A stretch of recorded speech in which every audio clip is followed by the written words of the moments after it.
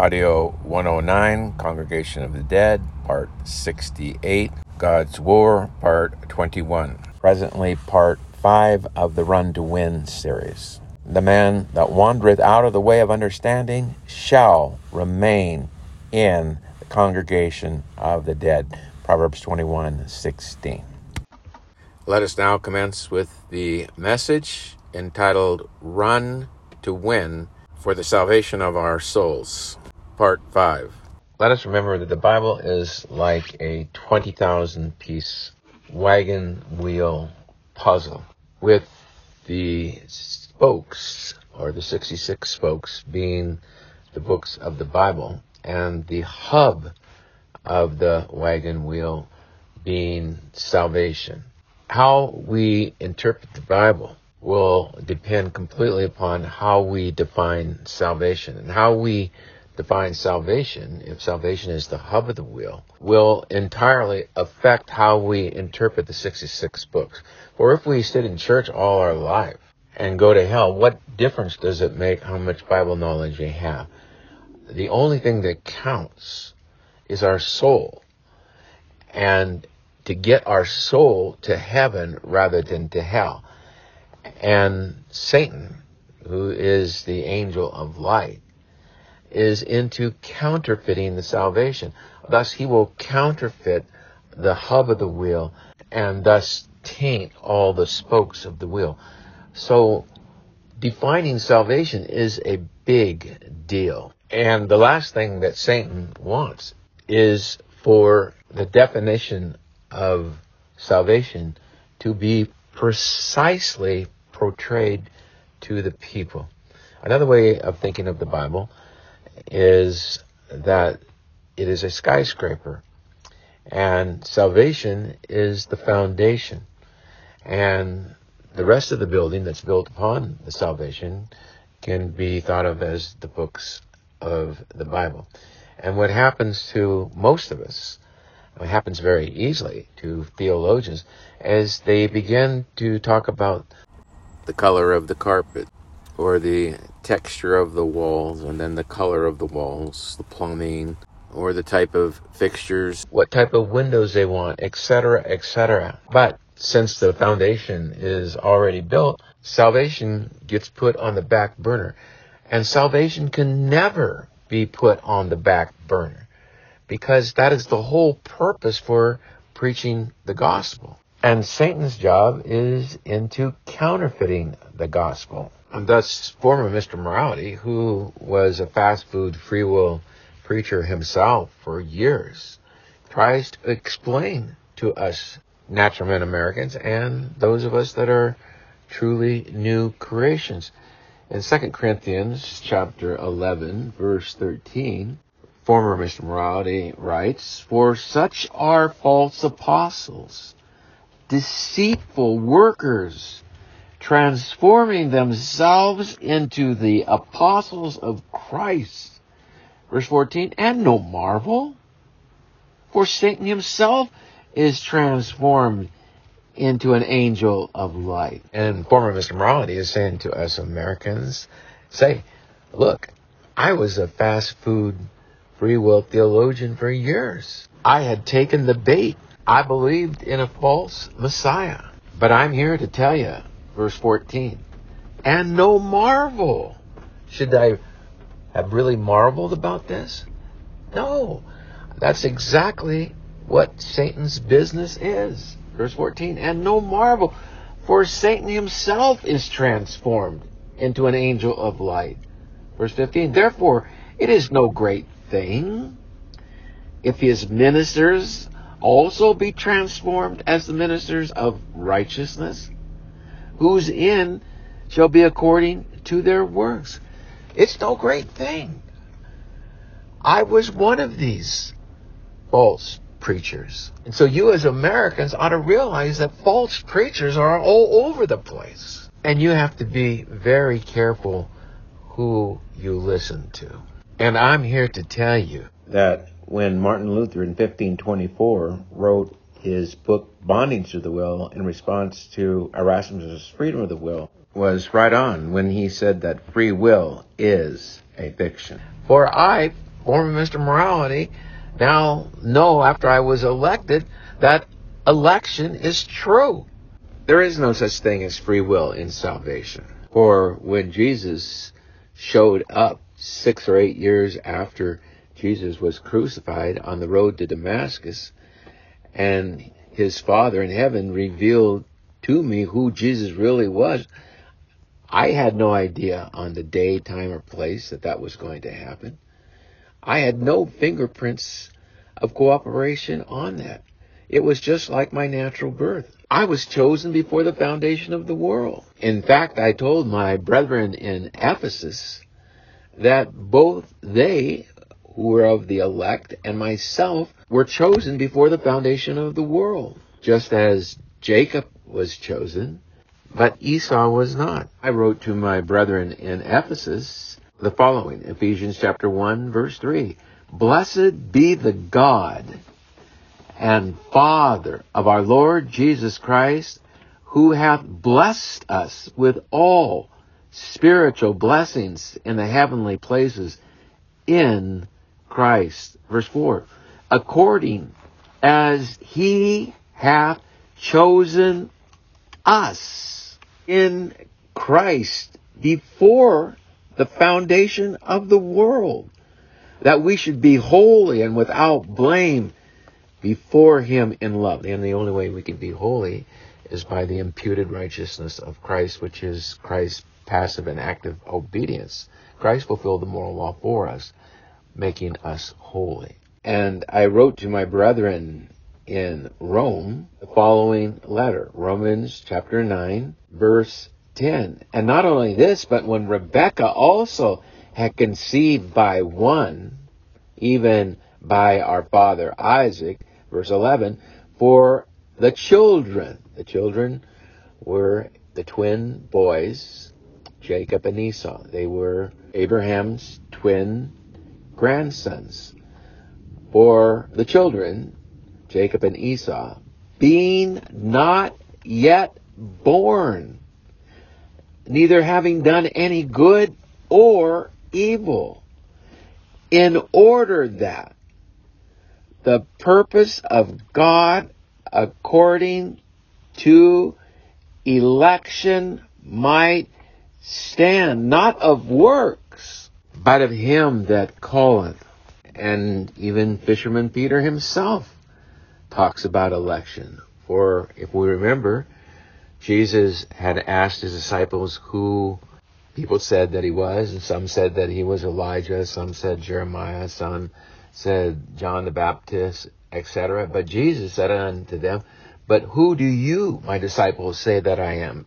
And Peter says, thou art Christ, the Son of the living God. And Jesus says unto him, Simon Peter, flesh and blood did not reveal this unto you, but my Father did. It's only by revelation. And revelation means that the Father reveals Jesus to us on a certain day, time, and place unknown to us. It is like our natural birth. So in 1 Peter chapter 1, Fisherman Peter writes, Peter, an apostle of Jesus Christ, to the strangers scattered through Pontus, Galatia, Cappadocia, Asia, and Bithynia. Verse 2, elect according to the foreknowledge of God the Father through sanctification of the Spirit unto obedience and sprinkling of the blood of Jesus Christ, grace unto you and peace be multiplied. So Peter writes, verse 2, Peter, an apostle of Jesus Christ, to the strangers. And what strangers is he talking about? Verse 2, the elect according to the foreknowledge of God the Father. What was this foreknowledge of God? That Jesus Christ could only give salvation to those who were given to him before the foundation of the world by his Father. In fact, Jesus does not even pray for the world. He prays only for those that were given to him by his Father before the foundation of the world. Sherman John writes in John 17, verse 1, these words spake Jesus, and lifted up his eyes unto heaven, and said, Father, the hour is come. Glorify thy Son, that would be me, Jesus, in order that thy Son, that is me, Jesus, may glorify thee. Verse 2, as thou hast given him, that would be me, Jesus, power over all flesh, that he, Jesus, should give eternal life to as many as thou, Father, hath given him. That would be me, Jesus. Verse 9. I, Jesus, pray for them. I pray not for the world, but for them which thou hast given me, for they are thine. So Jesus can only give salvation to those given to him by his Father before the foundation of the world. So it was foreknown ahead of time who would go to heaven and who would not go to heaven. But none of us, when we're born into this world, none of us natural man Americans know whether or not we've been elected or not. And thus, we all, as natural men Americans, are to run the race to win, to do everything we can to get through straight as a gate and narrow is the way before we die physically. To agonize to enter in at the straight gate, Jesus says. For many will seek to enter in, but they will not be able. As we said a little earlier, we can think of the Bible as a 20,000-piece wagon wheel puzzle, with the 66 spokes of the wheel being the 66 books of the Bible, and the center or the hub of the wheel being salvation. Now, when we speak of salvation in terms of election, that's totally different than our fast food free will friends offer. So one of the ways to easily tell who a false preacher is to ask them a simple question. Do you believe that the will is bound in salvation, or do you believe that the will is free in salvation? And we have proved many times over with self-evident truths that free will is a fiction. Common sense, self-evident truths prove to us that free will is a fiction. For example, we can ask people, are you a liar? And who among us are going to deny that we are a liar? Then second question, we can ask them, who do you lie to the most? And 8 out of 10 people will immediately say they lie to themselves the most. And so then we simply say to them, if you lie in 10 Jesuses up, they all proclaiming to be the truth, but only one is the truth. Are you going to pick the one that fits your agenda or the real one? If you lie to yourself the most, well, most of us immediately realize, since we lie to ourselves the most, we are going to pick the one that fits our agenda, not the true Jesus. Now, this can be proved over and over in the scriptures, just as we did with one of Jesus' final prayers in John 17. And another easy way is to ask ourselves, how much control did we have over our natural birth? Well, we all know we had zero zip nada control over our natural birth. We had zero zip nada fingerprints of cooperation on our natural birth. And then we say to ourselves, how much control do we have over our death? And we have no control over our death. In fact, if we were to look in the Bible, Saul committed suicide, and then a few verses later it says that Saul was killed by God for his transgression. And so even when we commit suicide, in reality, it is the Lord that put us to death. The Lord kills and the Lord makes alive. 1 Samuel chapter 2, verse 6. The Lord killeth and maketh alive. The Lord bringeth down to the grave and bringeth up. And thus, if we can't control our birth and we can't control our death, what makes us think we control anything in between? Especially our spiritual birth, when it is Jesus himself saying, except you be born again. Now, it's only the theologians that can mess this up and try to make us believe that when Jesus said born, that we have some type of cooperation in our birth. For we, as John Q. Public of America, are a simple people. And we ask simple questions. And when Jesus said the word born, what do we, the simple people of America, think? We think of our natural birth. What animal or what creature is born and has cooperation in his birth? It doesn't happen. And thus we have no cooperation in our spiritual birth. That is why Jesus uses the word born again. Except you be born, except you be made a new creation, you cannot see the kingdom of God. And who is the embodiment of the kingdom of God but Jesus? Except you become born again, except you become spiritual, you cannot see the kingdom of God. You cannot see the spiritual side of Jesus. The natural man can see the Son of Man, but only the new creation can see the Son of God, for the Son of God is spiritual. And again, it is only our fast food free will theologians can try to tweak Jesus' words in the following verses and make us think that we have some kind of cooperation in our salvation. Now, Jesus is speaking to Nicodemus, who was a Pharisee, a fast food free will theologian. And he was clueless about the new creation when he could read about Rebekah having 2 nations in her womb, and that the older would serve the younger, that Esau would serve Jacob. How could Nicodemus not understand about election, about being born again, about the new creation? How is that possible? Former Mr. Morality, after he became a new creation, read that story, and he knew exactly what was meant by Rebekah having twins, and there would be 2 nations that would be in opposition to one another. Former Mr. Morality, after he became a new creation, knew exactly what this was. It was talking about election. In fact, the entire chapter 9 of Romans is on election. So how did Nicodemus not know this?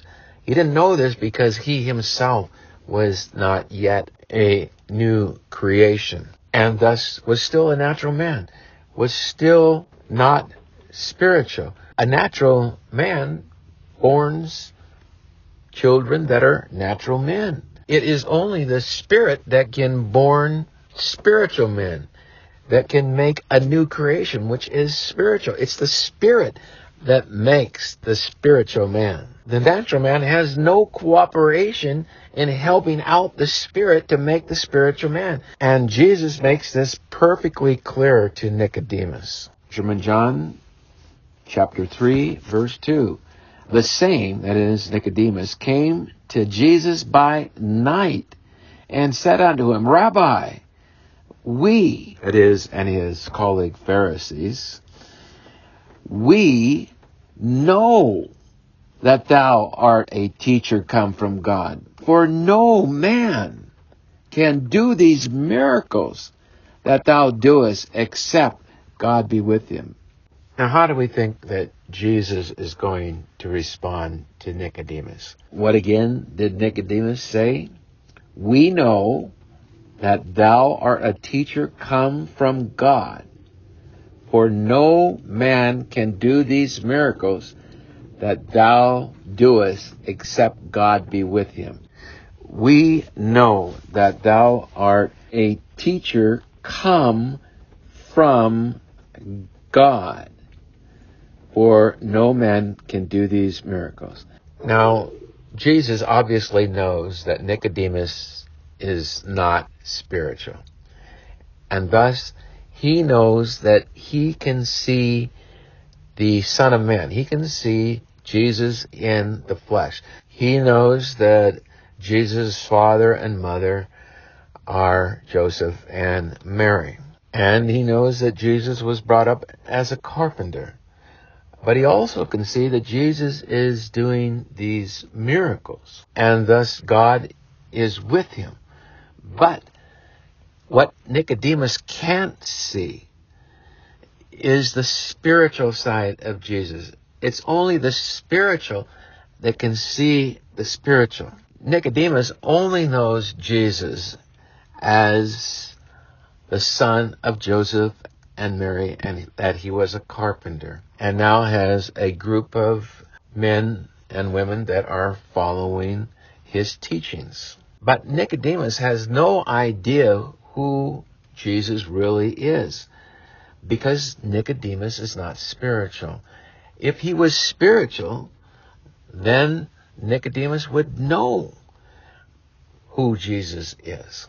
But what if Jesus showed up today in America, and he grew up in a blue-collar family, and he became a carpenter, and then he began a religious movement?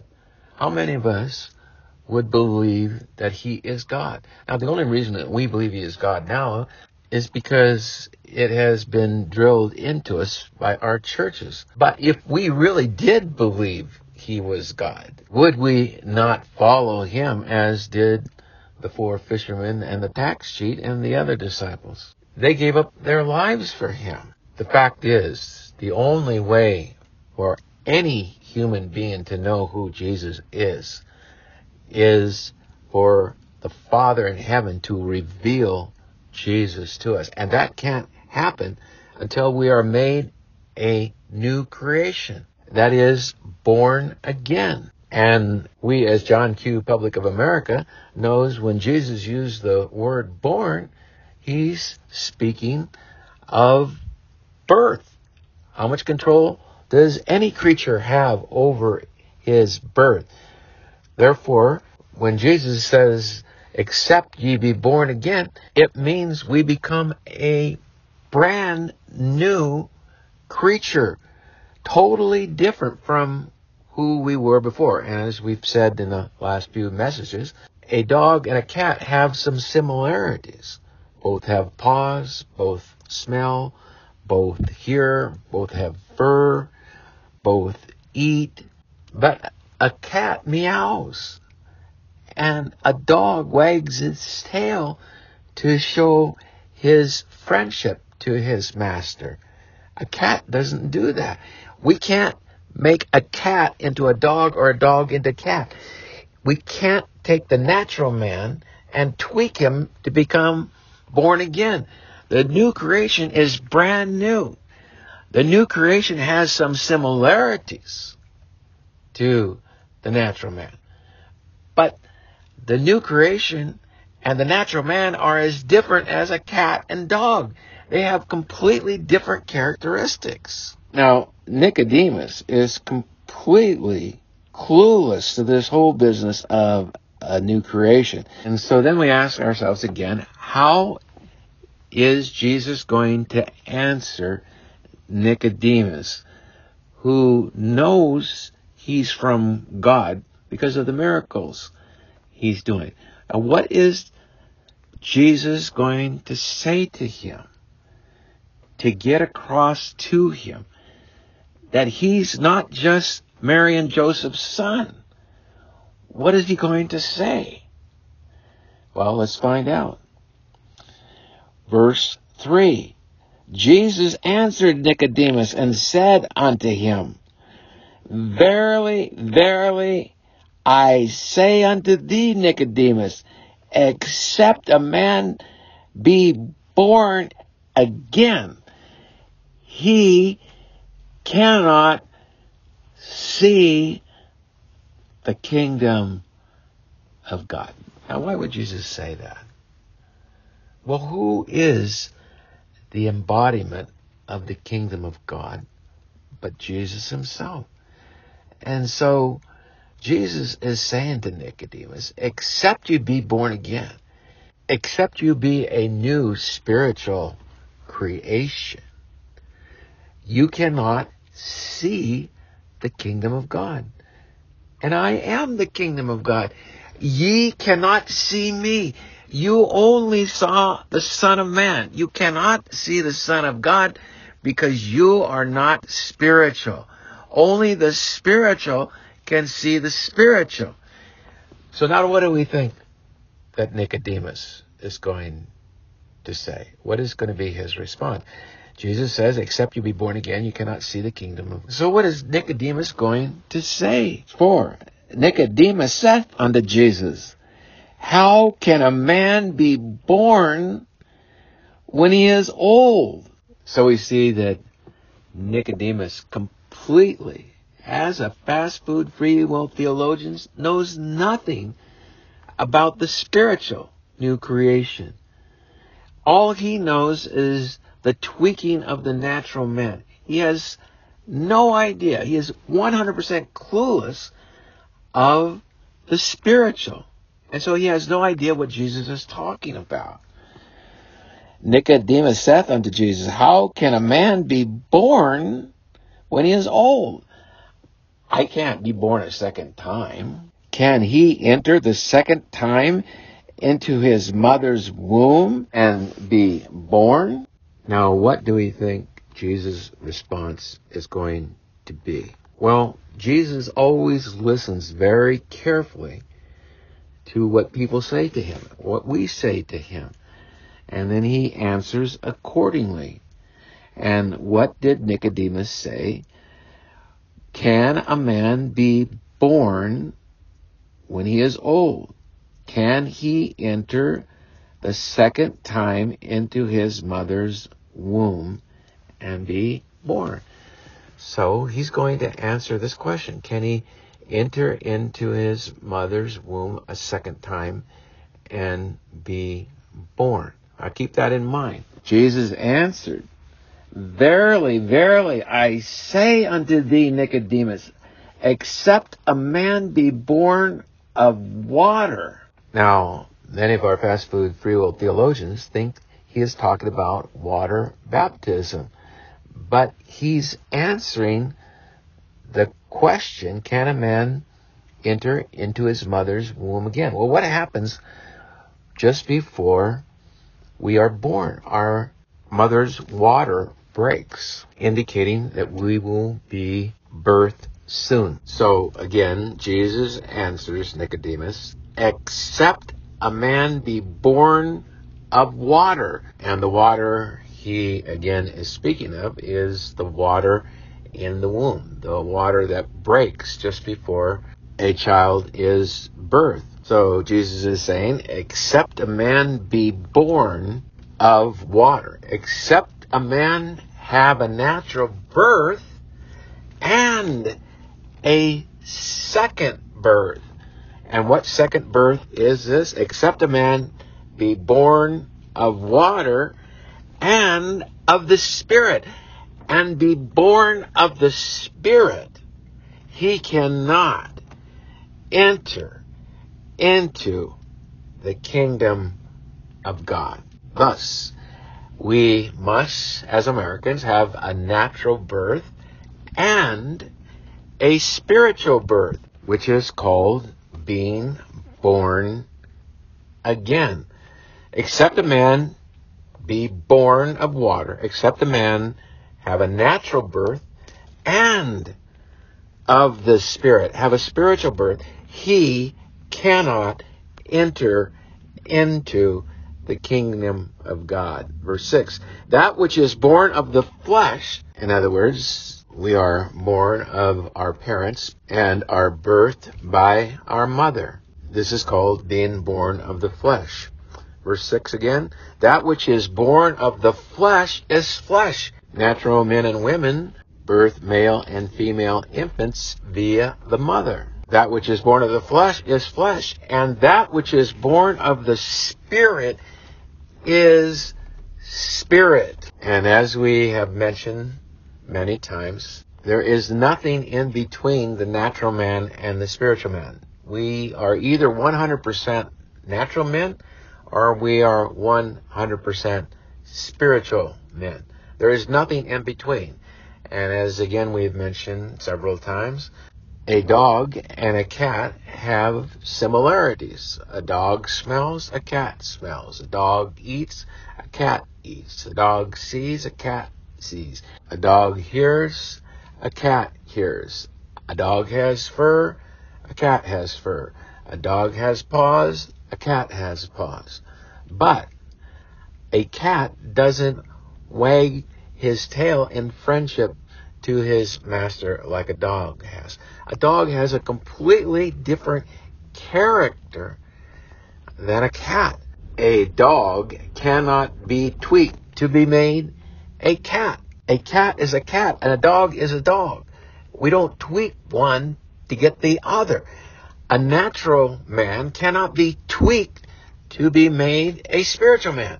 A natural man and a spiritual man are like a dog and a cat. They're completely different creatures with different characteristics, with different personalities. Dogs bark.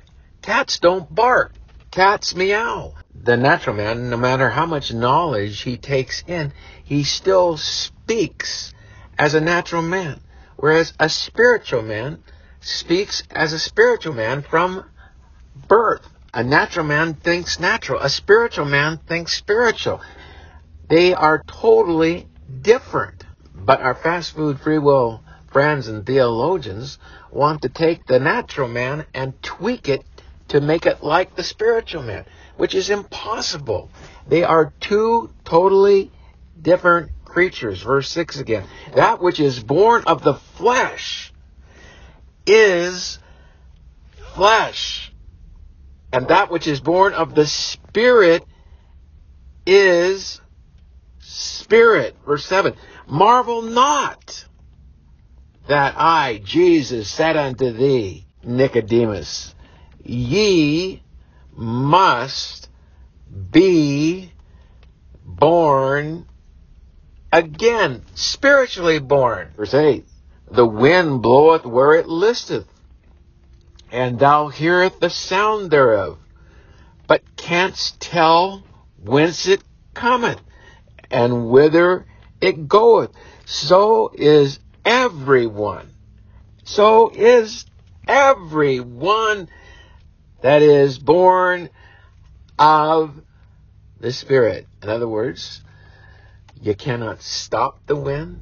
You cannot start the wind. We cannot stop being spiritually born, and we cannot start being spiritually born. We have no more control over our spiritual birth than we did over our natural birth. It is an irresistible grace. We do not know the time, day, or place, no more than the day, time, or place that we were conceived and then birthed. Let's go back to verse 2. The same, that is Nicodemus, came to Jesus by night. And why do we suppose that he came by night? But he did not want his colleagues knowing that he was going to speak to this rebel-rouser, Jesus. The same came to Jesus by night and said unto Jesus, Rabbi, we know that thou art a teacher come from God. For no man can do these miracles that thou doest, except God be with him.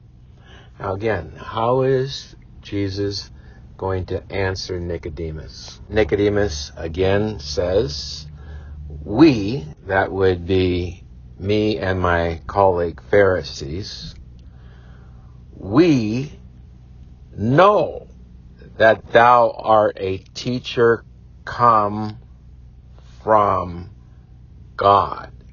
For no man can do these miracles that thou doest except God be with him. Now notice Nicodemus said, unless God be with him. But what he doesn't realize, that is what Nicodemus doesn't realize, is that Jesus is God. Nicodemus is a highly trained Pharisee, a Bible scholar, and yet he cannot see that Jesus is God. And why can't he see that Jesus is God? Because Nicodemus, like our fast food free will theologians, are natural men. And natural men can only see other natural men.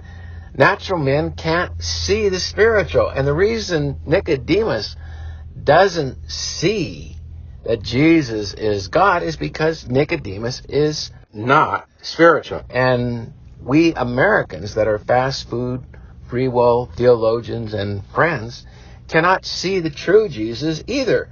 We can only see a counterfeit Jesus.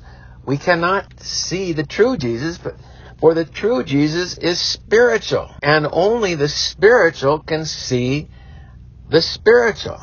But to become spiritual, we must be born by the Spirit.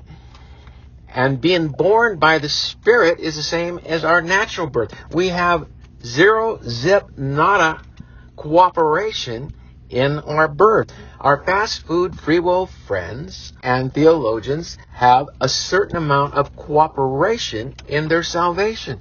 There is no cooperation in being spiritually born. We do not know the day, time, or place that we are going to be spiritually born. It just comes upon us.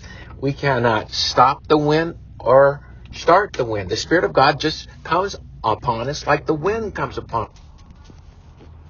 When we can't start or stop the Spirit, it just happens to us. And thus, if there is any cooperation in our salvation, we are not yet spiritual. So Nicodemus again says, we, that is me and my colleague Pharisees, know that thou art a teacher come from God, for no man can do these miracles that thou doest except God be with him. Now notice he doesn't say unless God be in him.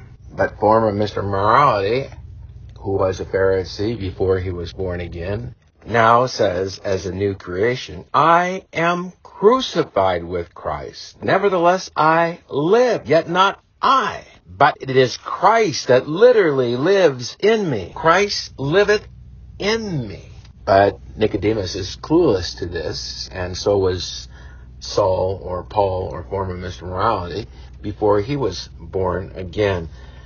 And what is Jesus' answer? Verse 3, Jesus answered and said unto Nicodemus, Verily, verily, I say unto thee, except a man be born again, except you be born by the Spirit. The Spirit born spiritual men. Natural men born natural men.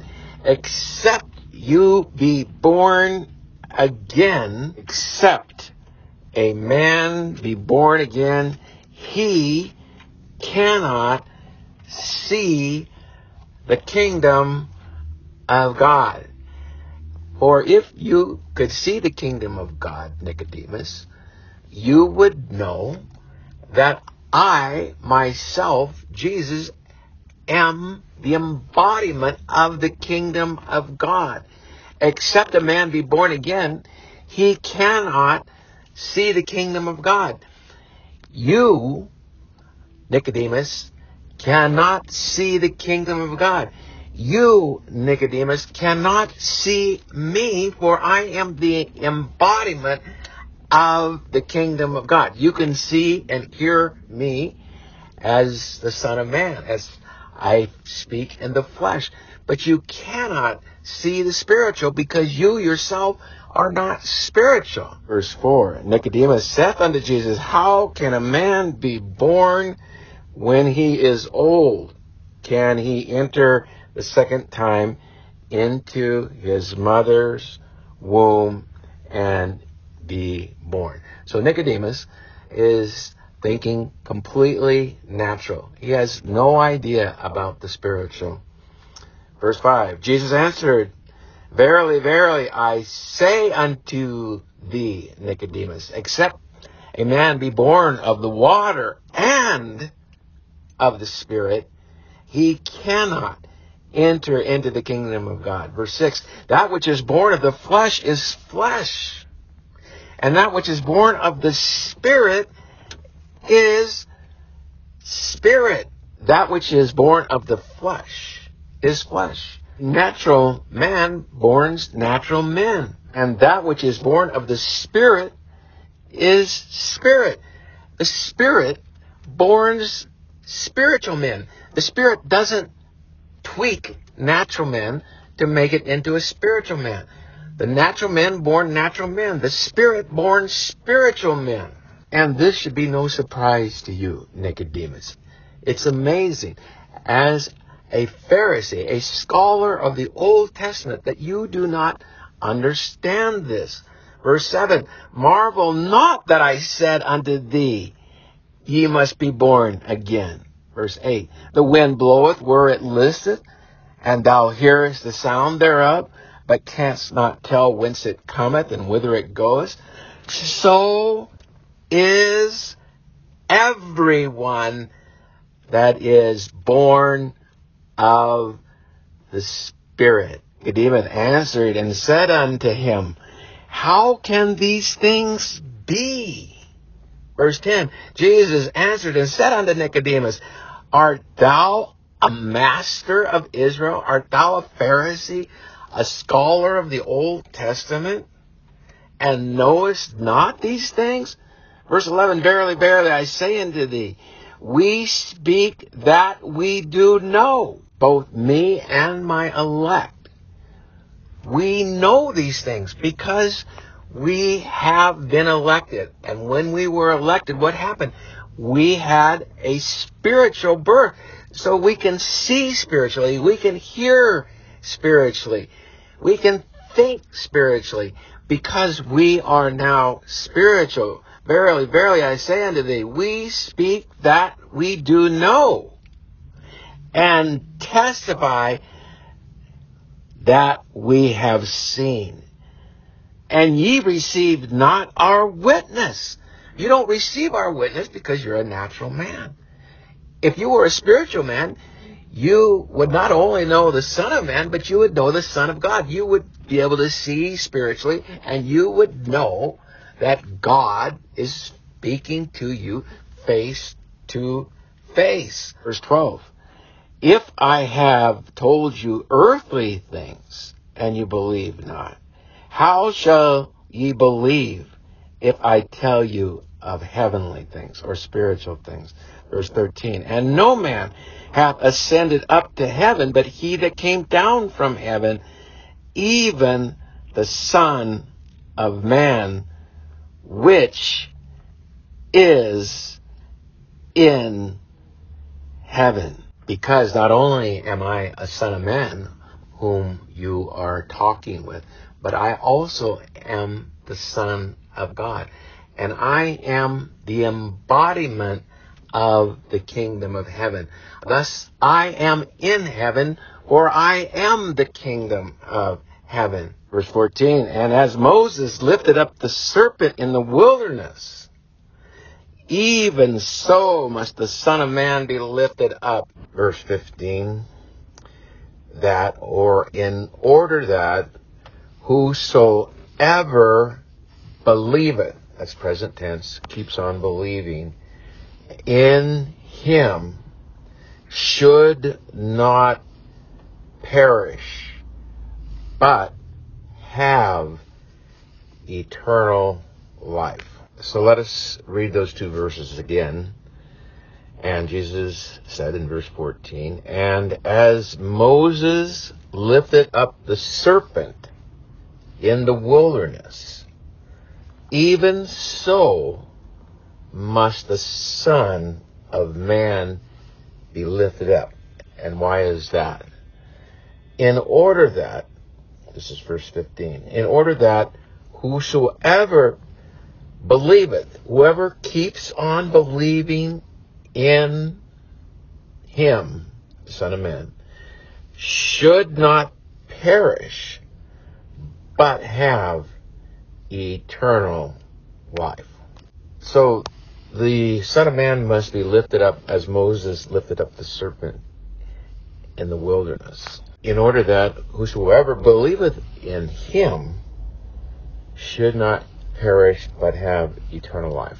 So the question becomes then, how did Moses, or for what reason did Moses lift up the serpent in the wilderness?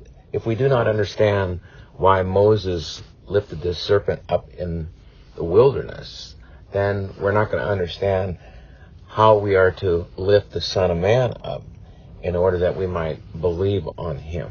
So let us find out how Moses, or for what reason Moses lifted up the serpent in the wilderness. Now the serpent is Satan, or the devil.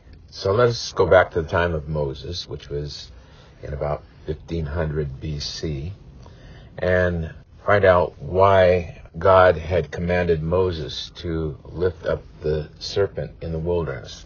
So we'll turn back to Numbers, which is the fourth book in the Bible. It is Genesis, Exodus, Leviticus, and then Numbers.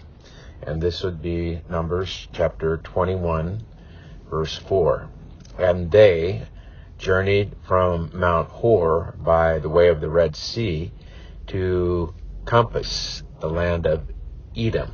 And the land of Edom would be where the descendants of Esau lived. And the people that God is speaking to are the 2.5 million or so people that passed through the Red Sea and then journeyed in the wilderness for 40 years. The reason that they journeyed in the wilderness 40 years, because they sent spies up into the land that they were to inherit, and it was a good land, just like God said it would be, a land of milk and honey.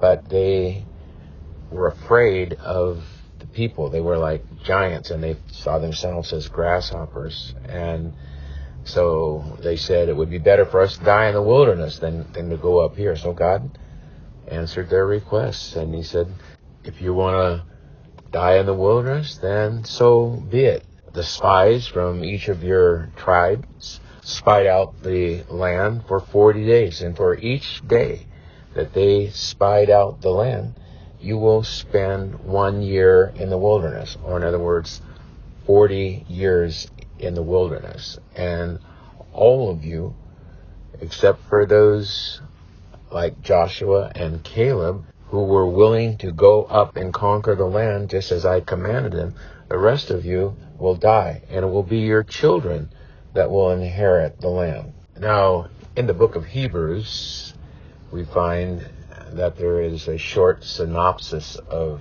the rebellious attitude of the majority of these 2.5 million people that were in the wilderness with Moses.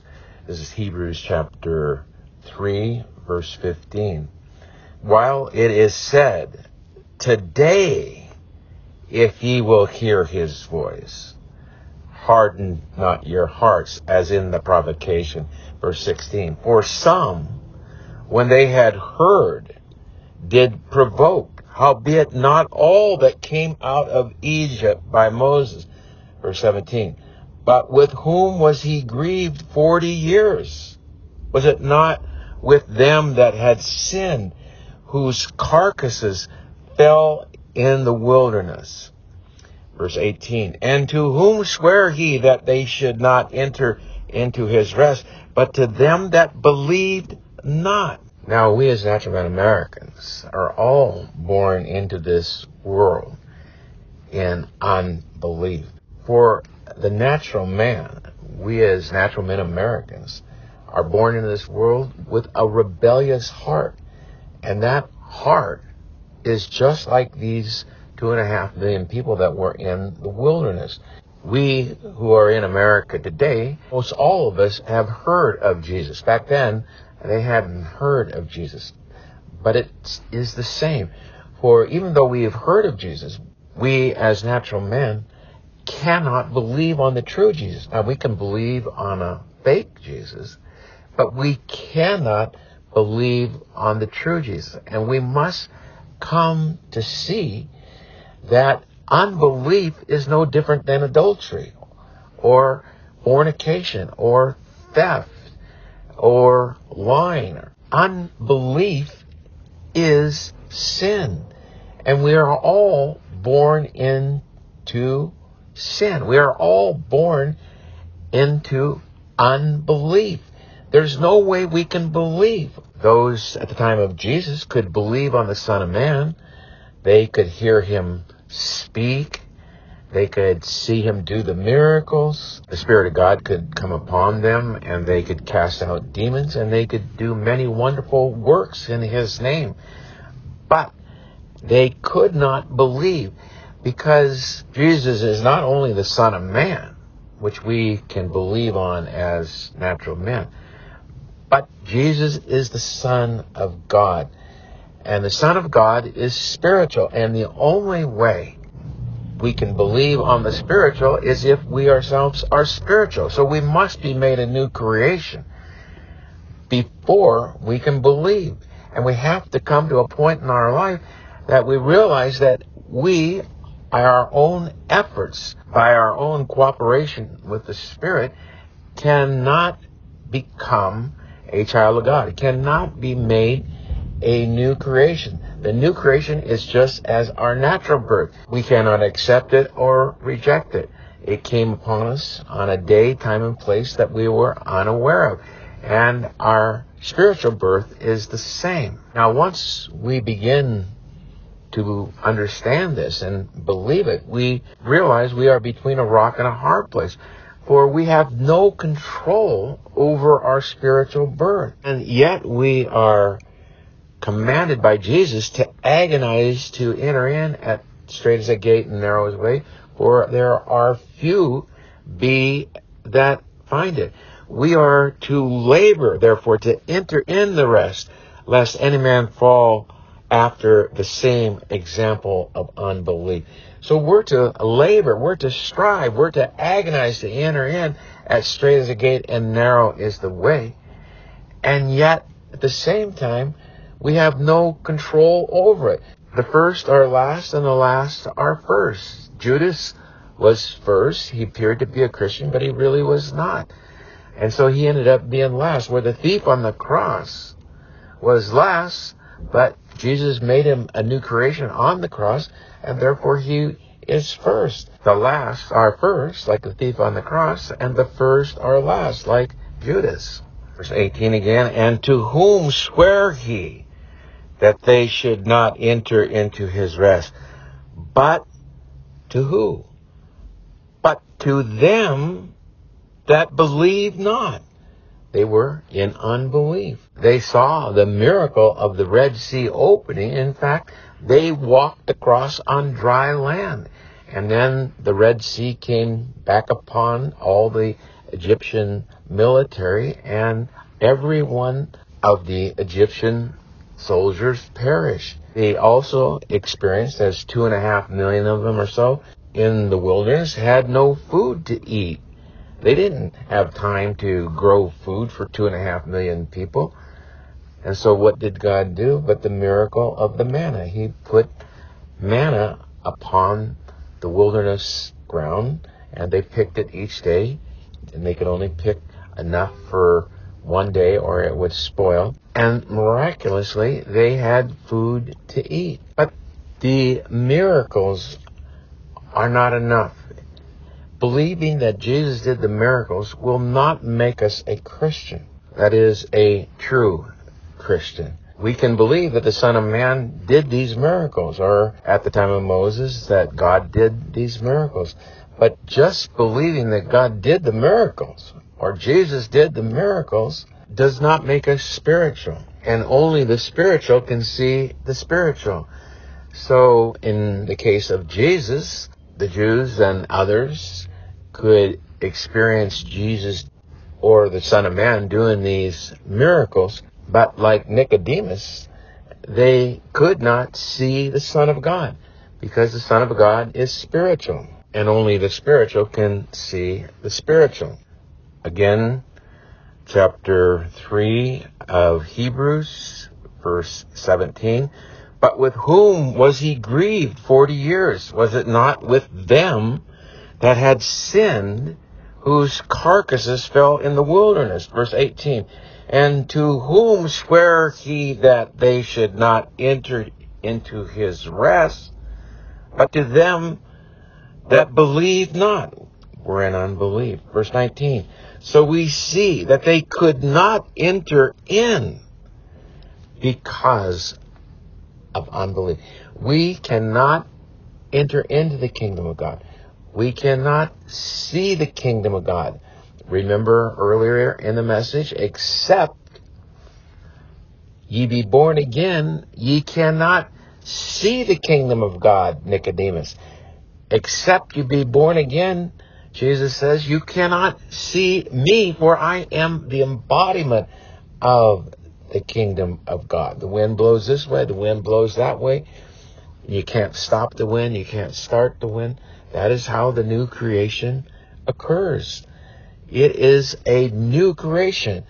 Dogs and cats are different. They have some similarities, but a dog is not a cat, and we can't turn a cat into a dog. We can't turn a natural man into a spiritual man. The natural man cannot believe on the spiritual Jesus, cannot believe on the Son of God. And we that are saints or true Christians are called sons of God. And we as natural man Americans cannot see our countrymen who are sons of God. We can see the fleshly part of them, but we can't see that they're spiritual, because only the spiritual can see the spiritual. They to us seem just like any other Christian, but the spiritual Christians can detect the other spiritual Christians. But sometimes even that is difficult. Jesus' disciples did not know that Judas was not a spiritual Christian. Hebrews chapter 4, verse 1. Let us therefore fear, lest the promise being left us of entering into his rest, any of you should seem to come short of it. Verse 2. For unto us was the gospel preached, as well as unto them in the wilderness. But the word preached did not profit them, not being mixed with faith in them that heard it. And again, the reason they didn't hear it is because they had not been made a new creation. So again, that seems ridiculous to us as natural men Americans.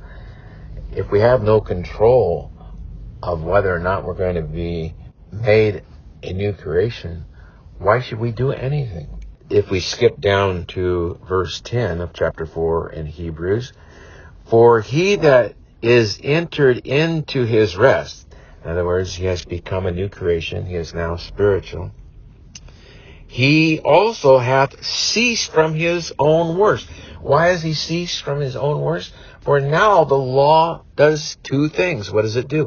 It demands perfection, which we can't do. So it throws us to the feet of Jesus. And the second thing the law does is it exposes the evil proclivities of our heart. The evil that is in our heart. The lying that is in our heart. And we now know that following the law, or the fig leaves of morality, simply covers over our evil heart. And so we are ceased from our works. Verse 10, for he that is entered into the rest, he also has ceased from his own works, as God did from his. God rested on the seventh day. Verse 11, let us labor, therefore, to enter into that rest, lest any man fall after the same example of unbelief, like the majority of these Jews and others, including some Egyptians, did in the wilderness. Verse 11 again, let us labor, therefore. And again, we do not know who the writer of the Hebrews is, but many of us believe it was former Mr. Morality himself, for the writing style is very similar. So if that is true, then former Mr. Morality, who persecuted the followers of Jesus for 6 to 8 years, was hearing the gospel being preached, because the believers would preach to him as they were being persecuted. And on the road to Damascus, Jesus says to former Mr. Morality, who he thought was dead 6 or 8 years before, Jesus spoke to him from the air and said, "It is hard to kick against the pricks, is it not? My people have been trying to explain to you that you are in unbelief. But you had your fast food free will, Jesus, and did not take heed to what they were saying. But now my Father has revealed me to you, and so you totally get this." Now, if it is true that former Mr. Morality wrote the book of Hebrews, then he is the one saying in verse 10, "For he that is entered into his rest, he also hath ceased from his own works." Well, remember, former Mr. Morality was the king of morality. But now he's saying we must cease from our works as God did from his. Verse 11, "Let us labor, therefore, to enter into that rest."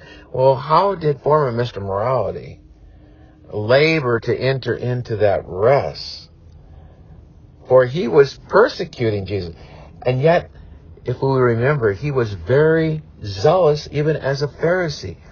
He strove hard to be the best at what he did.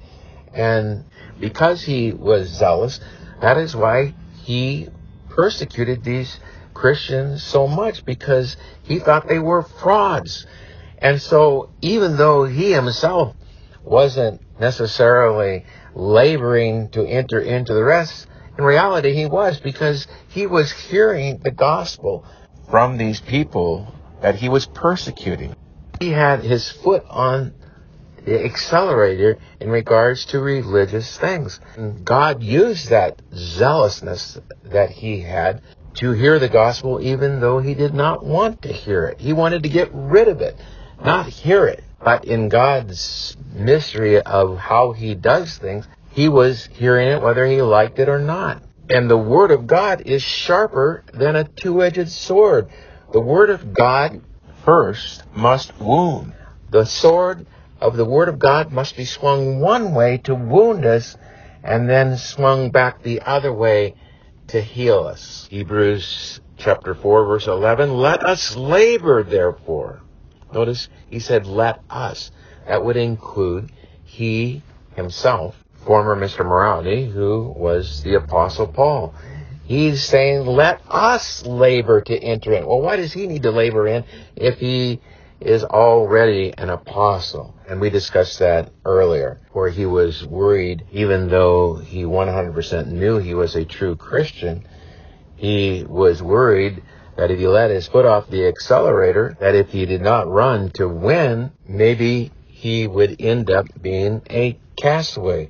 In chapter 3 of the Hebrews, he writes this, verse 14, "For we are made partakers of Christ if," there's the condition.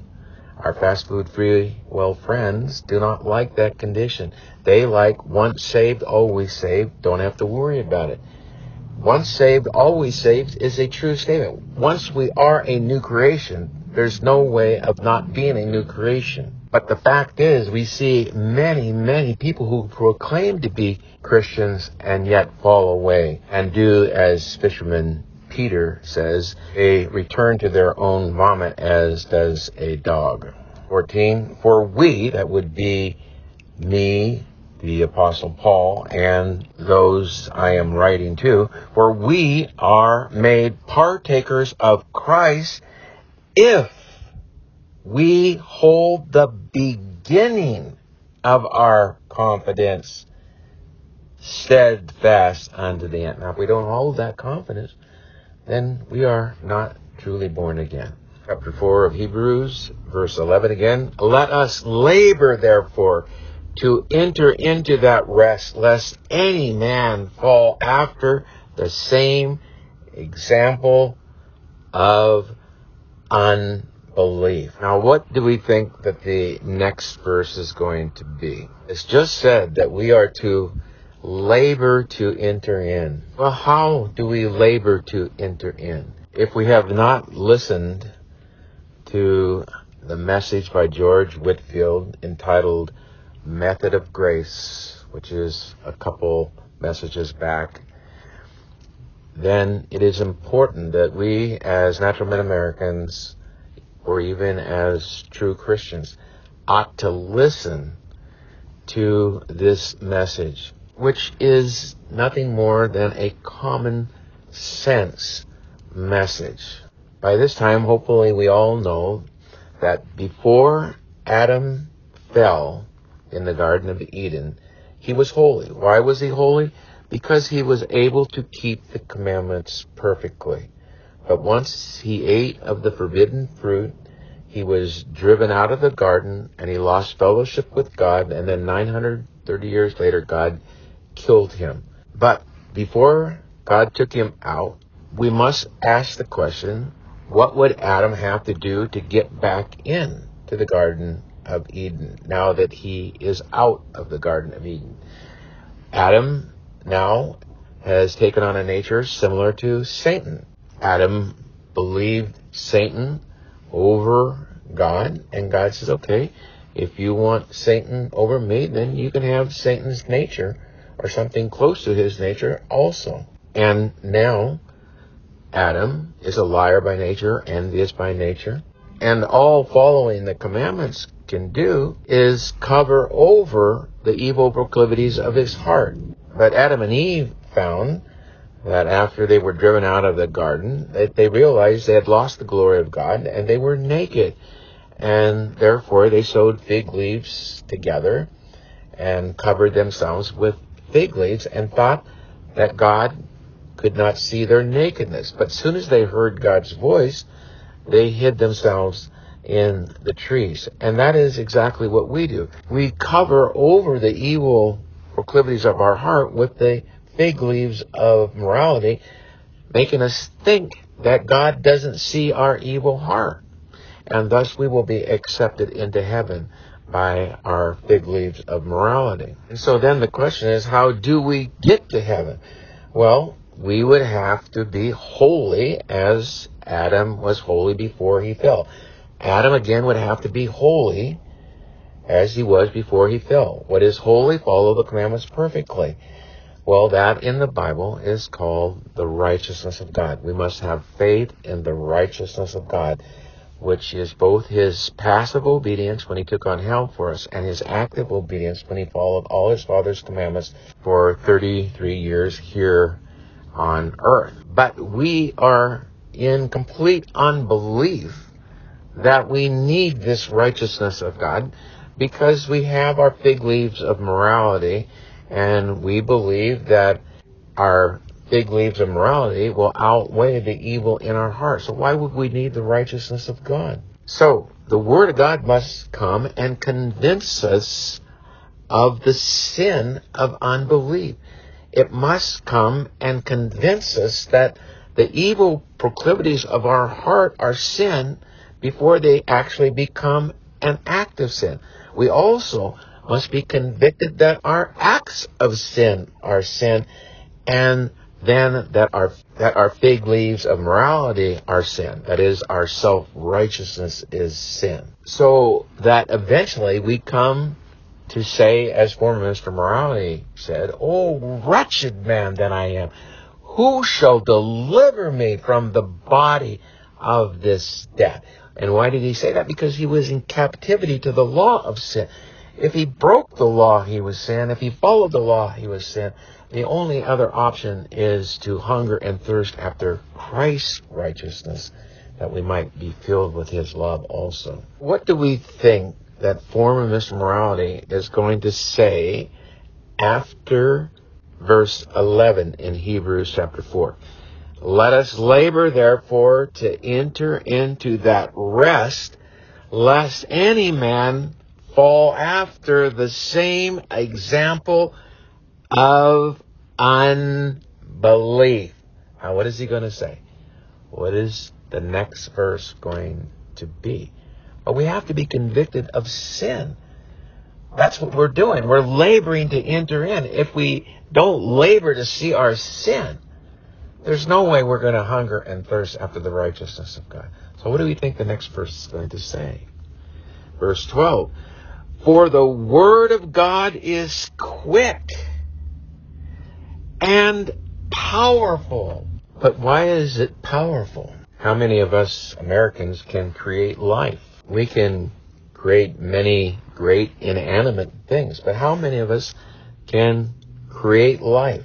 How many of us natural Americans can raise people from the dead, as Jesus did with Lazarus? Well, we as natural men Americans are said to be dead in our trespasses and sin. We are dead fish floating downstream.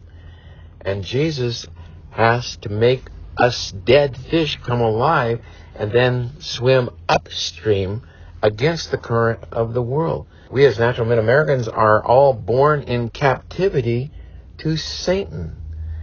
Satan has his tight grip upon us. Jesus has to be stronger than the strong man arm. Satan is called the strong man arm. Jesus has to bind the strong man armed and individually break each one of his elect from his tight grip. So, again, verse 11 of Hebrews, let us, that would include former Mr. Morality himself, let us labor, therefore, to enter into that rest, lest any man fall after the same example of unbelief. Verse 12, for the word of God is quick and powerful. Well, who is the word of God? In John chapter 1, verse 1, Fisherman John writes, in the beginning was the Word was with God, and the Word was God. Now, in our Jehovah Witness Bibles, they change it to say the Word was a God, but that a is not there. So Fisherman John writes, in the beginning was the Word was with God, and the Word was God. And then in verse 14, and the Word became flesh. So it's obvious then that Jesus is the Word of God and that Jesus is God himself. So if we go back to verse 12 in chapter 4 of Hebrews, for the Word of God, for Jesus is the Word of God, right? So if we replace the Word of God with Jesus, for Jesus is quick and powerful and sharper than any two-edged sword. What did he do with the woman at the well? What did he do with Jacob? You've listened to some of these other messages. He first wounded them, and then he healed them. For the word of God is quick and powerful and sharper than any two-edged sword. The word of God is like a two-edged sword. It must first wound before it can heal. Wounding always has to come before healing. And even as a Christian, we have to continually use the Word of God to wound ourselves, to keep us in that broken spirit and contrite heart where all the joy is. It's the oil of joy for mourning. It is the garment of praise for the spirit of heaviness. It is beauty for ashes. The new creation is completely paradoxical in nature, and the fast food free will theologians and our friends do not understand this paradoxical nature. And so what they try to do is to tweak their natural man.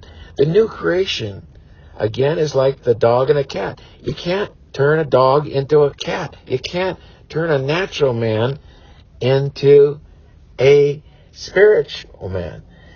You can't take a dead fish and just turn it into the same old dead fish he was before. He now becomes a spiritual fish. So God has to take that dead fish floating downstream and turn it into a spiritual fish swimming upstream. Now the fish still swims and has some of the same characteristics, but now it's a spiritual fish. Verse 12, for the word of God is quick and powerful and sharper than any two-edged sword, piercing even to the dividing asunder of soul and spirit. Former Mr. Morality in 1 Corinthians chapter 2, verses 11 and 12 says the following. For what man knoweth the things of a man save the spirit of the man, which is in him. Again, for what man knoweth the things of a man? Well, what are the things of a man? That would be us. That would be our being.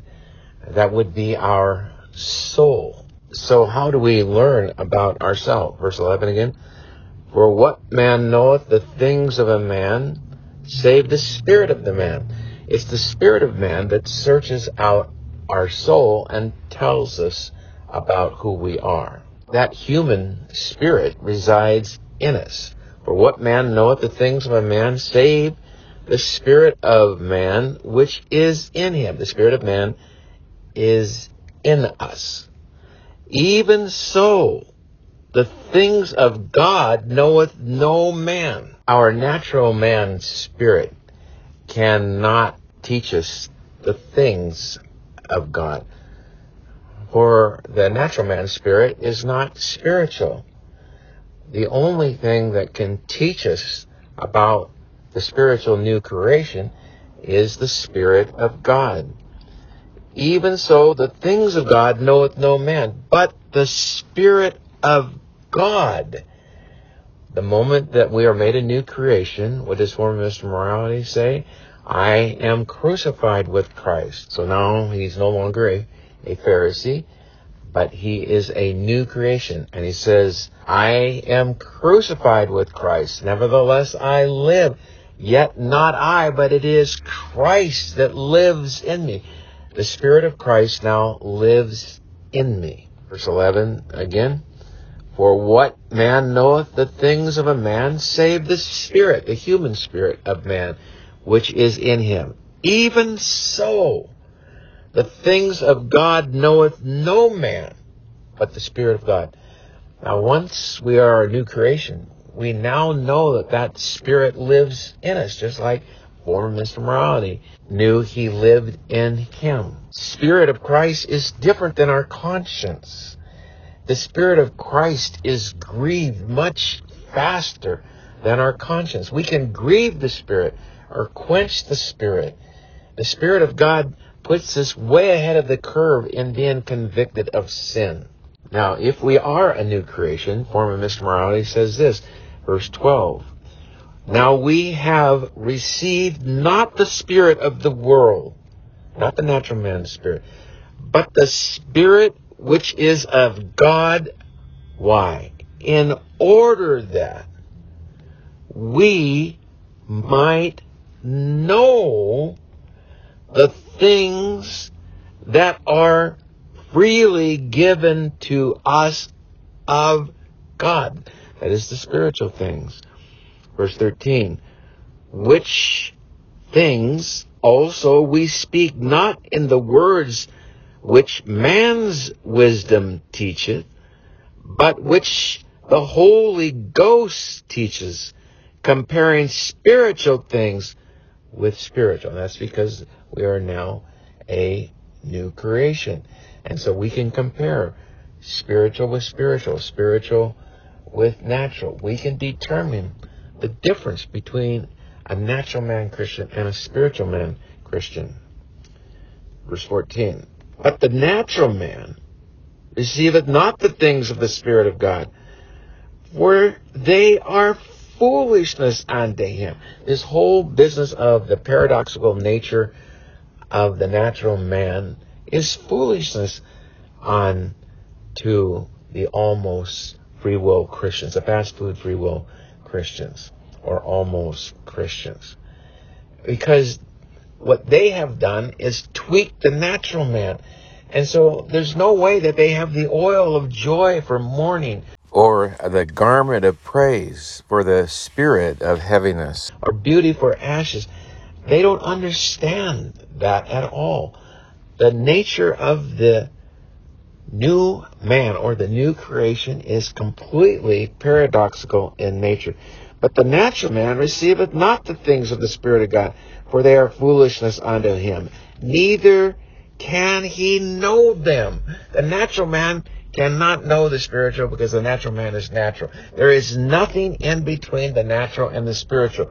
We are either 100% a natural man. Now, we could be a tweaked natural man, tweaked to be similar to the new creation, but we are still 100% natural no matter how much we are tweaked.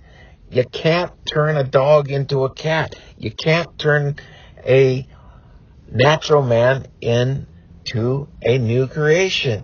We are either 100% natural or we are 100% spiritual. There is nothing in between. Verse 14, but the natural man receiveth not the things of the Spirit of God, for they are foolishness unto him. Neither can he know them because they are spiritually discerned. Verse 15, but he that is spiritual judgeth all things, yet he himself is judged of no man. Now, former Mr. Morality was one of the top theologians in town. And Fisherman Peter and Fisherman John were just fishermen. And yet they knew that former Mr. Morality and his colleagues like Nicodemus were phony, baloney Pharisees. They knew, they completely did not understand the spiritual. And that is why they wanted to kill Jesus or have him crucified, because Jesus was wounding him with the word of God. Verse 15, but he that is spiritual judges all things, yet he himself is judged of no man. No natural man can judge a spiritual, because the natural man is clueless of the spiritual. So how in the world is the natural man going to tell the spiritual man that he doesn't know what he's talking about? The natural man does not know the absolute truth. If there is no absolute truth, there is no absolute right or wrong.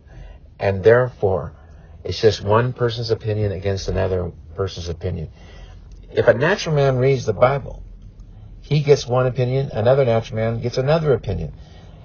Therefore, there's no way of knowing who is right. And at the time of Jesus himself asked his disciples, who do people say that I am? And some say that you are Jeremiah, some say that you are John the Baptist, some say that you are Elijah. The natural man had no clue who he was. And the same would be true if he came into town in America today. It is only the sons of God that know who the true Jesus really is. But who are the sons of God? But the elect who have been elected. But those of us who have been made a new creation. And if we have been made a new creation, we are now spiritual. And our natural man American friends are clueless that we are spiritual. But overall, we may appear to them to be stringent moralists, when in reality, we are using the law to expose the evil proclivities of our heart that we might repent over them before they become an act of sin. They have no idea that we have been made a whole new creature with new passions, new spiritual eyes, new spiritual ears. The stony heart has been replaced with a tender, repentant heart of flesh. That we are spiritual beggars. Blessed are the poor in spirit, for theirs is the kingdom of God. Blessed are those who mourn, for they shall be comforted. The spiritual new creation mourns over the original sin, mourns over the evil proclivities of their heart, which have been magnified tremendously over any what the natural man can see. And therefore we mourn over that, for now the law of perfection, which has been written in our heart, makes us desire to be holy, which is impossible, bringing us into captivity to the law of sin, thus making us hunger and thirst after the righteousness of God, that we might be filled with the love of God. The tweaked natural man feels none of it, because he is not spiritual, and thus he knows not that we are a son of God. For a son of God is 100% spiritual. For example, just as the Israelites could see and hear Jesus as the Son of Man, that he was born from Mary and Joseph. They had no idea that the Spirit of God had impregnated Mary, not Joseph, and he was birthed. The people of Israel just thought of Jesus as being born of Joseph and Mary. And thus, they could see the Son of Man, but they could not see the Son of God, because the Son of God is spiritual, and only the spiritual can see and understand the spiritual. The natural man will get a completely different interpretation than the spiritual man. And that is why former Mr. Morality himself, who was a Bible scholar, once he was converted and started rereading his Old Testament, he had to say to himself, that idiot fisherman was right. He had the Son of God living in him, and thus he could interpret the Bible properly. But I, as a Pharisee, was clueless of the spiritual meaning of the Scriptures. Fisherman John writes in 1 John chapter 3, verse 7, "Little children, let no man deceive you. He that doeth righteousness is righteous, even as he is righteous." Thus, it is only the righteous that can do righteousness. It is only the new creation that is righteous. And why is that? But because the imputed righteousness of God has been imputed to him. And what is that imputed righteousness but the perfect obedience of Christ, both his passive obedience when he took on hell for us and his active obedience when he fulfilled the moral law for us. So that when our Father in heaven looks down upon his elect, he sees his elect wrapped in his Son's robe of righteousness. And thus he sees his elect as holy, because his Son kept all the commandments perfectly. And when we keep all the commandments perfectly, we are holy. Thus in 1 John chapter 3, verse 7, "Little children, let no man deceive you. He that doeth righteousness is righteous, even as he is righteous." But we cannot see that righteousness, for in Hebrews chapter 1, it says that faith is the certainty of the things not seen. So when we have the faith and the righteousness of God, we cannot see the righteousness of God because it's hidden behind its opposite. All we can see is our wretchedness. And when we see our wretchedness, it makes us mourn because we know we are not holy, and yet our Father in heaven is seeing us as holy because he's seeing his Son's obedience as our own personal obedience.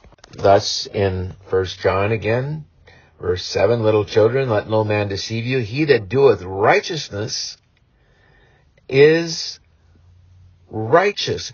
The only way we can do righteousness is by not believing in our works, but by falling down at the feet of Jesus, crying out for mercy, and believing in Christ's promises to us.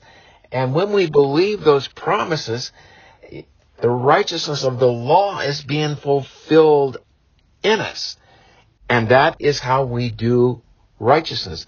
But it's only the righteous, only those that have the imputed righteousness of Jesus Christ, that can do righteousness. And we do righteousness by believing the promises of God by faith, as Abraham did. God promised Abraham a great nation, but he couldn't have a great nation without children. And Sarah was barren for 30 years. Can we, as spiritual new creation Americans, can imagine waiting 30 years for our wife to get pregnant? But Abraham waited on God. He believed the promise, though he had a slip-up with Hagar. He did not believe that God would fulfill his promise to him. Former Mr. Morality writes of Abraham in Romans chapter 4, verse 18, who, that is Abraham, against hope, believed in hope, that he might become the father of many nations. Now think about that. For 30 years, he had to wait on God before God fulfilled his promise to him. Who, that is Abraham, against hope, believed in hope that he might become, that is Abraham, might become the father of many nations, according to that which was spoken. So shall thy seed be, as written in the Old Testament. Verse 19. And being not weak in faith, Abraham considered not his own body now dead, when he was about 100 years old, neither yet the deadness of Sarah's womb, when she was 90. Verse 20. Abraham staggered not at the promise of God through unbelief, but was strong in faith, giving glory to God. Verse 21. And being fully persuaded, and Abraham being fully persuaded that what God had promised him, he was able to also perform. Verse 22. And therefore it was imputed to him for righteousness.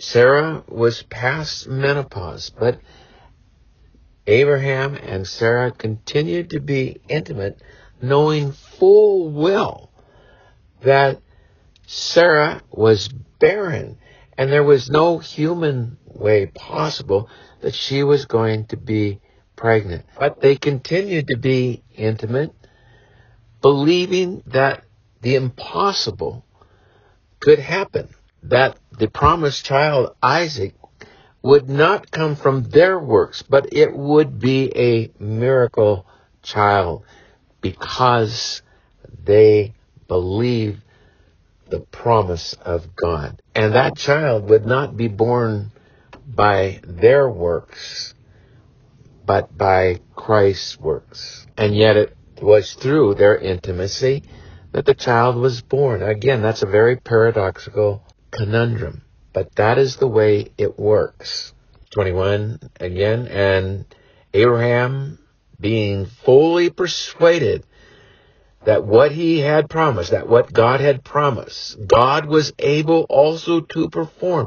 It is God that's going to perform it, even though they continued to be intimate. Verse 22, and therefore it was imputed to him. It was imputed to Abraham for righteousness. Verse 23, now it was not written for Abraham's sake alone. It was imputed to him, that the righteousness was imputed to him. Verse 24, but for us. Now who is us?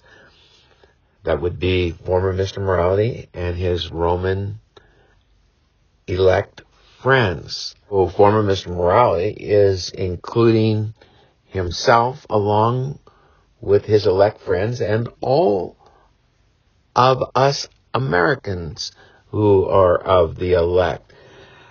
Verse 24, but for us also, to whom it shall be imputed, if we believe on our Father that raised up Jesus our Lord from the dead. And what was the significance of the resurrection? Well, our Father in heaven could not have raised Jesus from the dead if he had committed a sin when he was here on earth. Former Mr. Morale also writes to his brethren in Corinth, he who knew no sin, Jesus, who knew no sin, was made sin. What sin? Made the elect's original sin. And what happened when Jesus was made original sin of the elect? But our Father in heaven would have to do the same to Jesus as he would do to us. And what is that? He would have to send Jesus to hell, or have Jesus take on hell. But once Jesus had finished taking on hell, for he could take on an infinite amount of pain in a short amount of time, once hell was taken care of and he said, it is finished, now our Father in heaven could look at his life and say, he who knew no sin, Jesus knew no sin while he was here on earth for 33 years.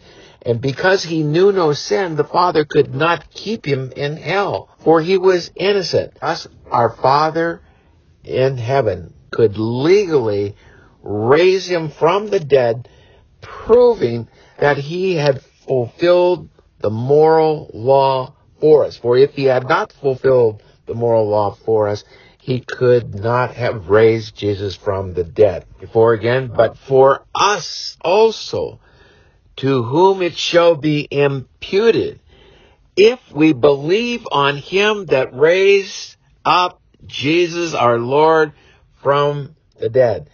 We believe on our Father in heaven who raised Jesus up from the dead. And what does that say to us? But that Jesus fulfilled the moral law for us as our ticket into heaven. And that is what makes us holy, because we are believing in both Jesus' passive and active obedience.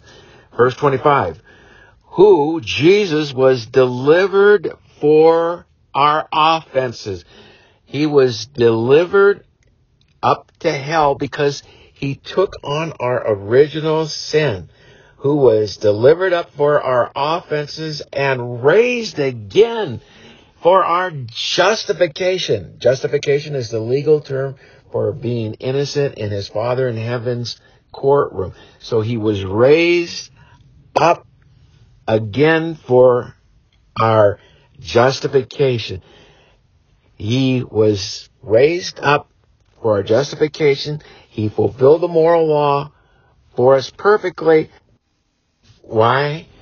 But for our justification, for Jesus' perfect obedience is looked upon by our Father in heaven as our own perfect obedience. Thus, we are justified because we are innocent in his courtroom. Verse 16, therefore, it is of faith in the righteousness of God, faith that when Jesus was raised from the dead, it meant that Jesus fulfilled the moral law for us. Therefore, it is of faith that it might be by grace.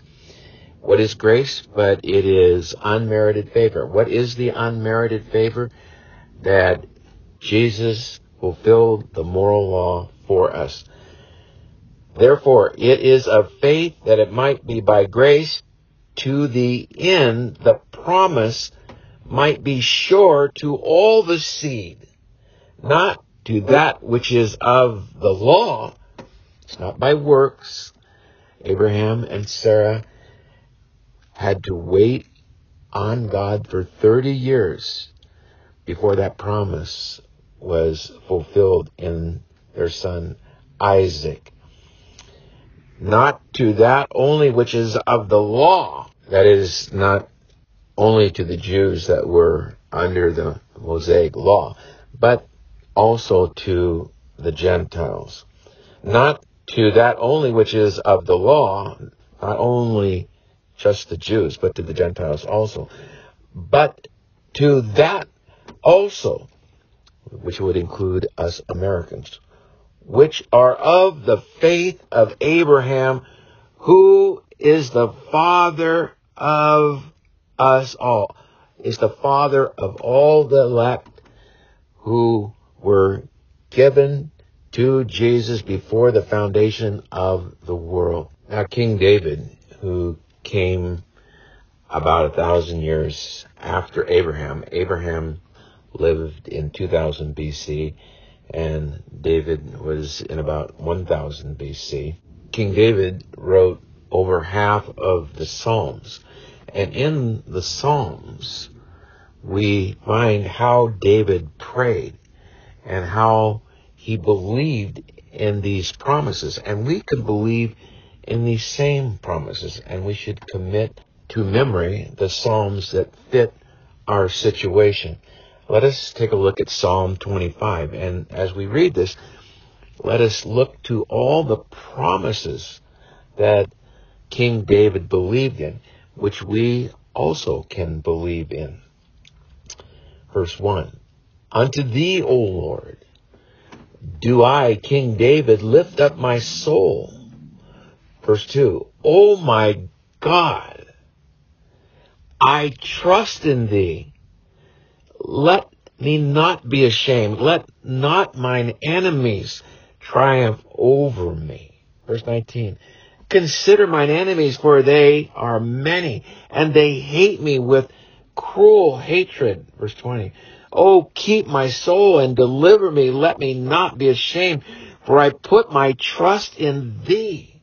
Verse 21, Let integrity and unrighteousness preserve me, for I wait on thee. Notice again, I wait on thee. Verse 22, Redeem Israel. Israel has two different meanings. It can mean the Jews by genealogy, the natural Jews, but it also can mean Israel, the elect, the seed of God. Verse 22, Redeem Israel, O God, out of all his troubles. And this Israel can be read both ways. Redeem the elect, O God, out of all his troubles. Or it could read, Redeem Israel, the nation, O God, out of all his troubles. It is when the elect are delivered out of their troubles that America will be delivered out of its troubles. When it goes right with the elect, it will go right with the nation.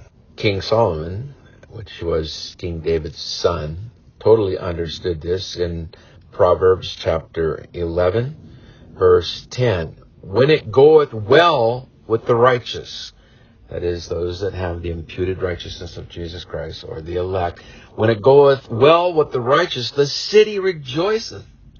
And when the wicked perish, there is shouting. Verse 11, By the blessing of the upright, or the righteous, or the elect, by the blessing of the elect, the city is exalted, but it is overthrown by the mouth of the wicked. Proverbs 29:2, When the righteous are in authority, the people rejoice. When the wicked beareth rule, the people mourn. And isn't that what is happening in many of our American cities across this country today? Thus, if we want to learn how to pray properly, it is good to find a psalm which matches where we are in life and relate to, and then commit this psalm to memory and play it back to God daily or when the situation fits. For these psalms are God's word, and we must believe God's word by faith. And God likes to hear us play back his word to him and remind him of what he has said. We are to be God's remembrances. And when God hears his word being played back to him, he takes note of us and will eventually fulfill those promises as we continually play them back to him. But some of those promises may not be fulfilled until after we die. For Abraham did not receive the land which was promised to him until about 500 years after it was promised to him, when Moses led about 2.5 million of the people through the Red Sea. Then they were in the wilderness for 40 years. Then Moses sinned, and God says, I'm not going to let you go in. I'll let you look over at the land, but I'm going to remove you and put Joshua in. And then Joshua led them into the land of Canaan, and they conquered about 7 nations. Now, former Mr. Morality, in the book of Acts, which was written by Dr. Luke, in that book of Acts, Dr. Luke speaks of the 3 missionary journeys that former Mr. Morality made throughout the Mediterranean area. And in chapter 13 of Acts, comes to Antioch and goes to a Jewish synagogue and begins to preach to the people, or the Jews that were in this synagogue. This is Acts 13:13. Now when Paul and his company loosed from Paphos, they came to Perga in Pamphylia, and John, departing from them, returned to Jerusalem. Verse 14. And when they departed from Perga, they came to Antioch in Pisidia, and went into the synagogue on the Sabbath day and sat down. Verse 15. After the reading of the law and the prophets, the rulers of the synagogue sent unto them, saying, Ye men and brethren, if ye have any word of exhortation for the people, say on. Verse 16. Then Paul stood up, and beckoning with his hand, said, Men of Israel, and ye that fear God, give audience. Now remember that King Solomon wrote that the fear of the Lord is the beginning of knowledge. And so former Mr. Morality knows that fear is the most important ingredient for us as natural Americans to hear God. We must begin to fear the Lord. Now, true fear comes at the moment of salvation. But what he is doing here is making it clear that if they don't fear God, they're really not going to hear him. Verse 16, Then Paul stood up and beckoning with his hand said, Men of Israel, ye that fear God, give audience. Verse 17, The God of this people of Israel chose our fathers and exalted the people when they dwelt as strangers in the land of Egypt. And with a high arm brought he them out of it through Moses. Verse 18. And about the time of 40 years suffered he in their manners in the wilderness. Remember, they were in the wilderness with Moses after they had gone through the Red Sea for 40 years, and God put manna on the ground each day in order to feed those 2.5 million or so people. Verse 18, And about the time of 40 years suffered he their manners in the wilderness.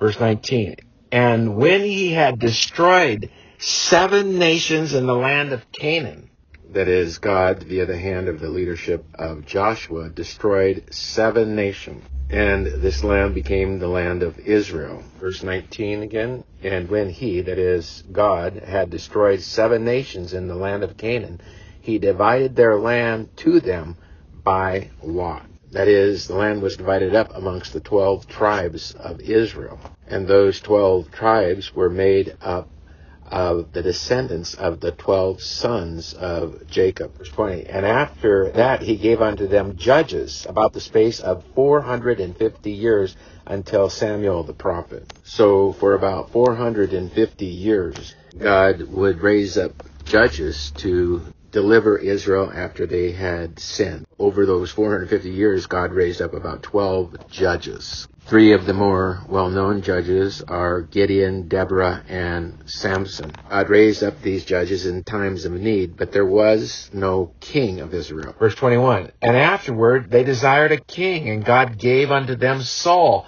the son of Kish, a man of the tribe of Benjamin, by the space of 40 years. So they wanted a king like all the other nations, and God really didn't want to give them the king, but that's what they wanted. And so he gave it to them. That's why we have to be careful what we ask for, because God may give us what we ask for, and it may not be the best thing for us. Verse 22, and when he had removed Saul, he raised unto them David to be their king, to whom also he gave testimony and said, I have found David, the son of Jesse, a man after mine own heart, which shall fulfill all my will. Now, David had a lot of sin. He committed adultery with Bathsheba, and etc. But so how would he fulfill all his will? He fulfilled all his will because he had faith in the righteousness of God. So it was his faith in the righteousness of Christ, the obedience of Christ, which would make him fulfill all his will. Now, we just read Psalm 25, and so if we read these Psalms, we can see that David had a heart after God's own heart in these Psalms. But David was plagued with sin, just like many of the elect are. Even the meekest man that ever lived on this earth, who was Moses, was put to death by God because he disobeyed God.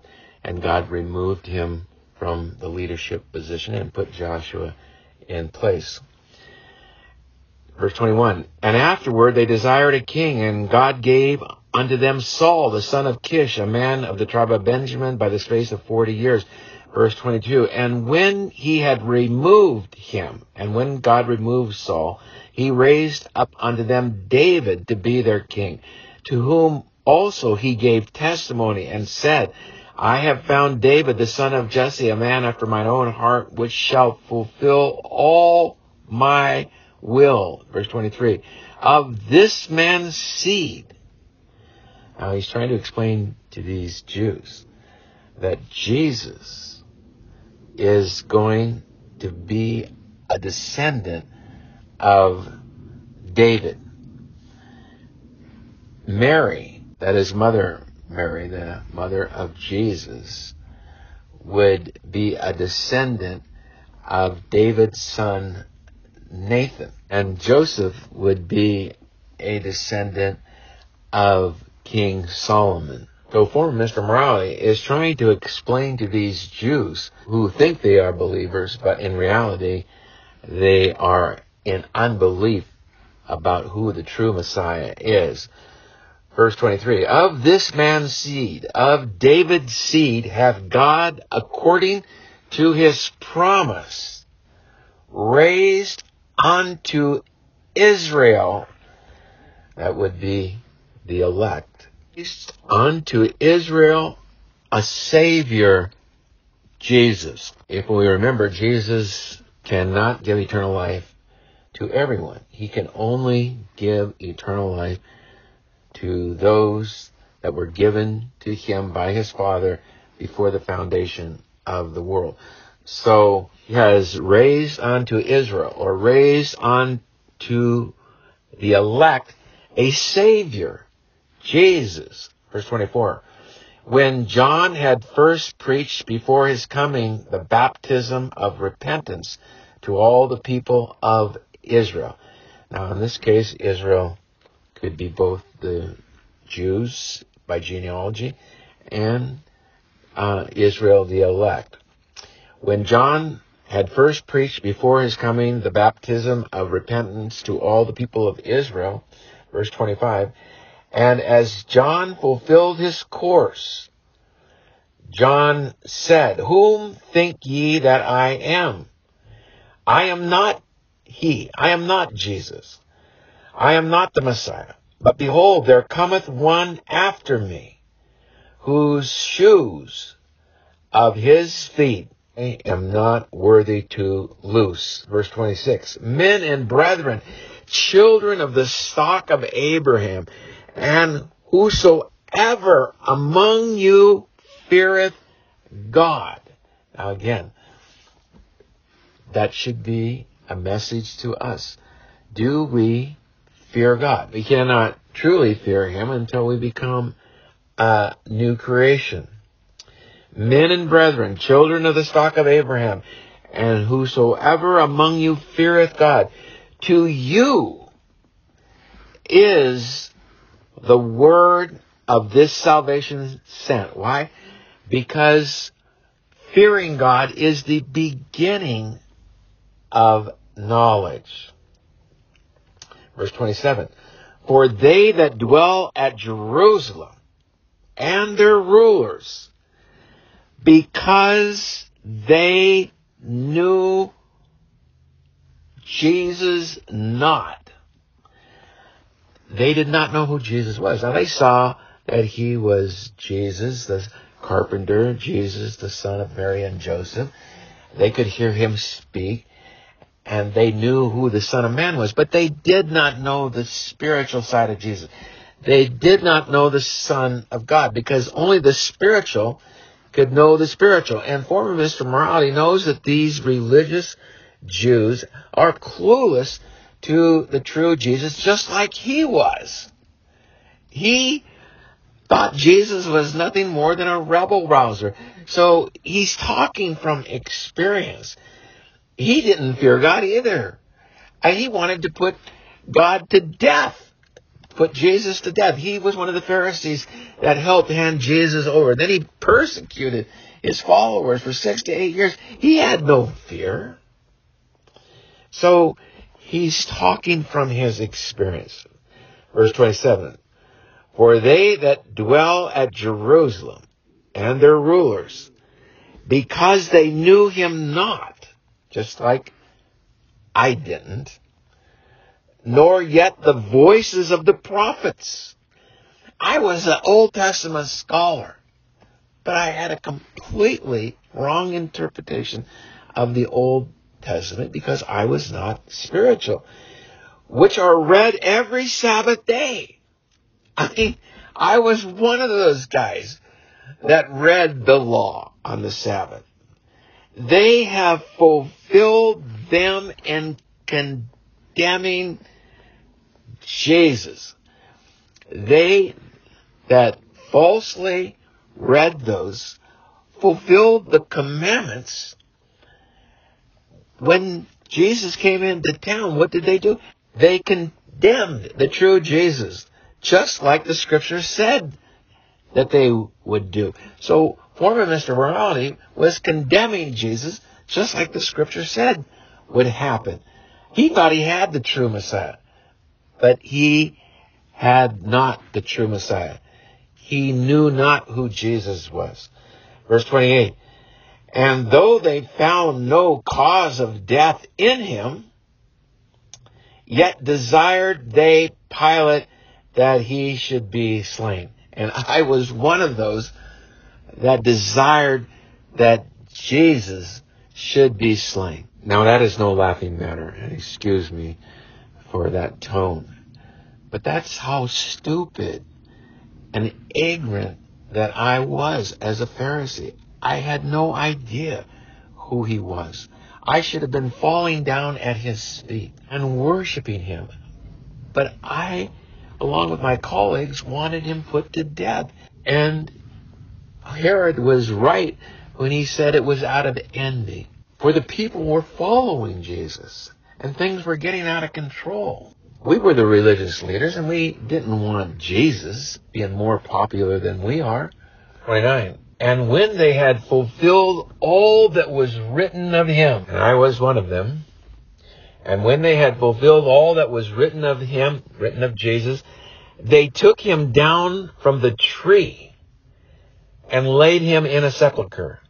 Verse 30. But God raised him from the dead.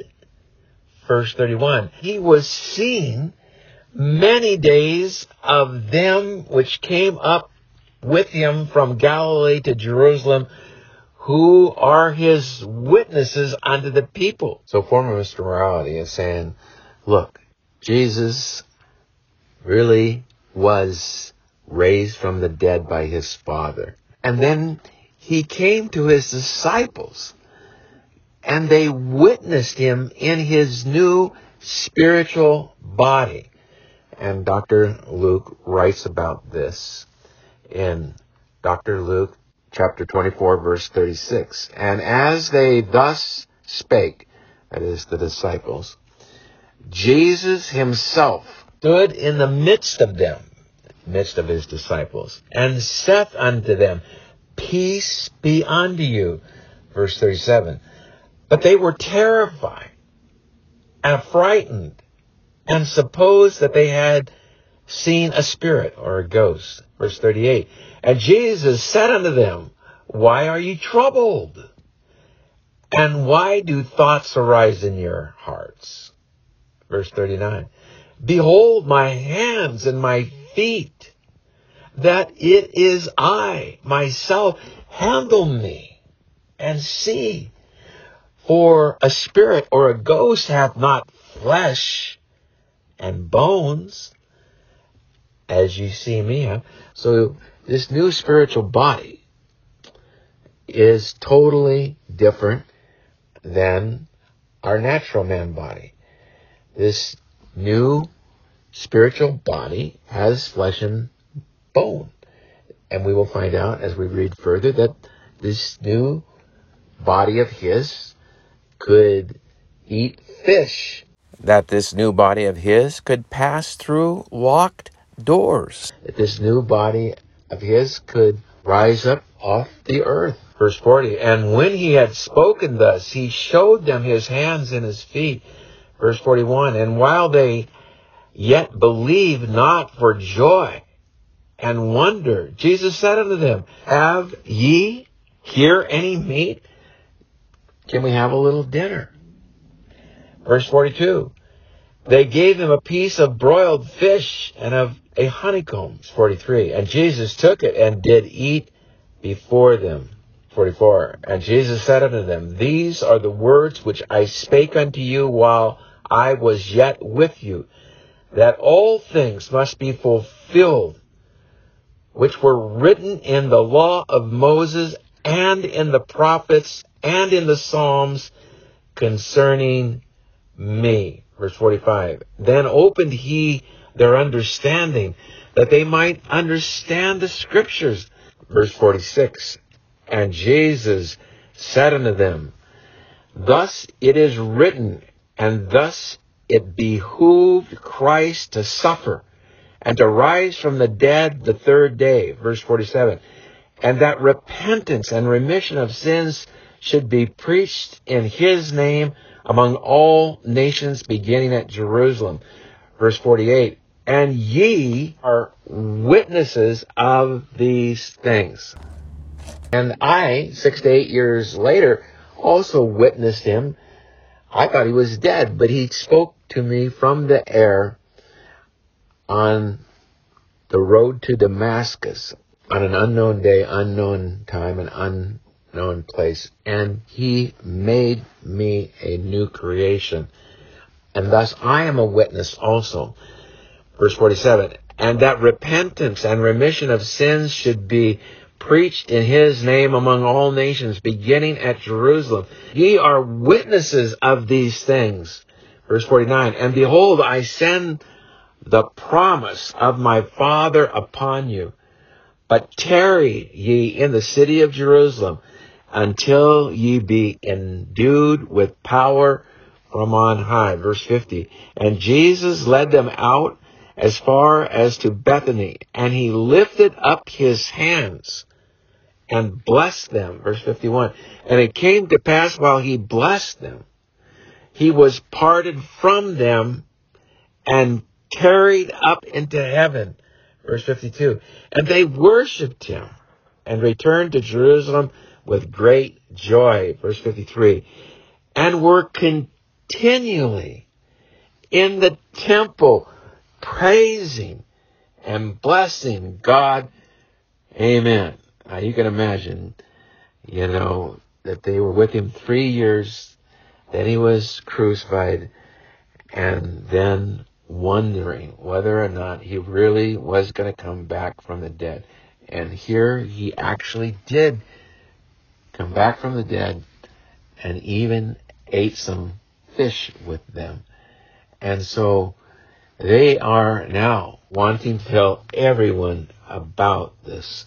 And they were continually in the temple praising and blessing God. Amen. Well, back to former Mr. Morality in Acts 13, where he is witnessing to these Jews about the true Jesus. They think they have the true Jesus, but they have a fake fast food free will Messiah. Verse 29, and when they had fulfilled all that was written of him, and when they had fulfilled all that was written of Jesus, they took him down from the tree and laid him in a sepulchre. Verse 30, but God raised him from the dead.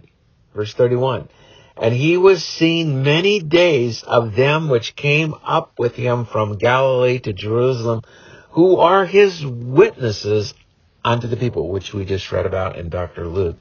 Verse 32, and we declare unto you, that would be me, Apostle Paul, and Barnabas, and we declare unto you glad tidings, how that the promise which was made unto the fathers, verse 33, God hath fulfilled the same unto us, that is, the elect, their children, in that he hath raised up Jesus again, as it is also written in the second Psalm. So now, former Mr. Morality says, look, as a Pharisee, I had no idea what this scripture meant, but I know what it means now. David wrote this psalm. David knew what it meant, but I had no idea what it meant. And here is the verse that he quotes in the second psalm. Thou art my son. This day have I begotten thee. So let us go back to Psalm 2 and read most of the psalm. And when we read this psalm, as we see the moral meltdown happening in America, we should be able to relate to this psalm. As we see the moral meltdown in America, which has been driven by the tyrants, our founding fathers completely understood this, especially John Adams' second cousin, who is Samuel Adams, and he has many great quotes. But here is one of his great quotes. Quote, it is in the interest of tyrants to reduce the people to ignorance and vice. And what is happening in our schools? We are dumbing the schools down more and more each year. And now with the woke agenda, we are pumping immorality into our schools. And who is driving this? But activists who get into our school boards. And then our school boards hire liberal superintendents. And our liberal superintendents hire liberal principals. And our liberal principals go after the conservative teachers to not only dumb down the program, but to bring teachers in who will push their immorality. Again, Samuel Adams writes, it is in the interest of tyrants to reduce the people to ignorance and vice, for they, that is the tyrants, cannot live in any country where virtue and knowledge prevail.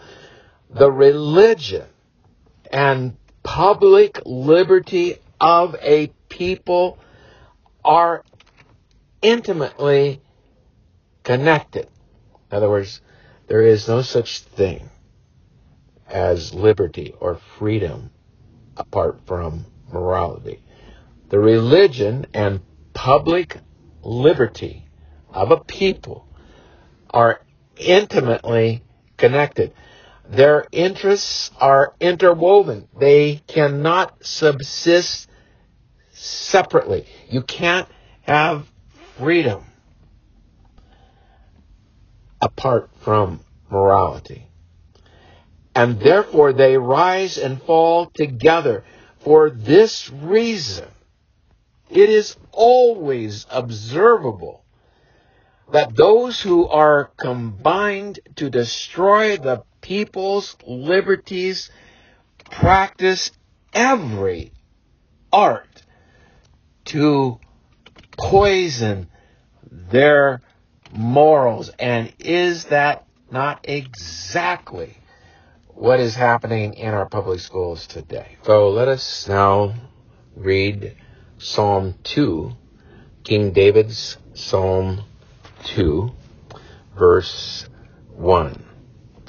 Why do the heathen rage and the people imagine a vain thing? Verse 2.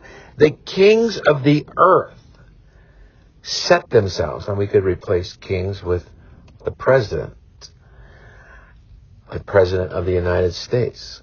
The kings of the earth set themselves, and the rulers take counsel together against the Lord and against his anointed, which would be Jesus and his elect, saying, verse 3, let us break their bands asunder and cast away their cords from us. This is God's war, the seed of the woman against the seed of the serpent. When Satan lied to Eve and Eve believed Satan's lie over God's truth, God put enmity or hatred between the seed of Satan and the seed of the woman. The seed of Satan is all of us are born into this world as the seed of Satan, for Satan is our spiritual father. The seed of the woman ends up being Jesus and his elect. Cain murdered Abel because Abel was one of the elect. And what do the elect do?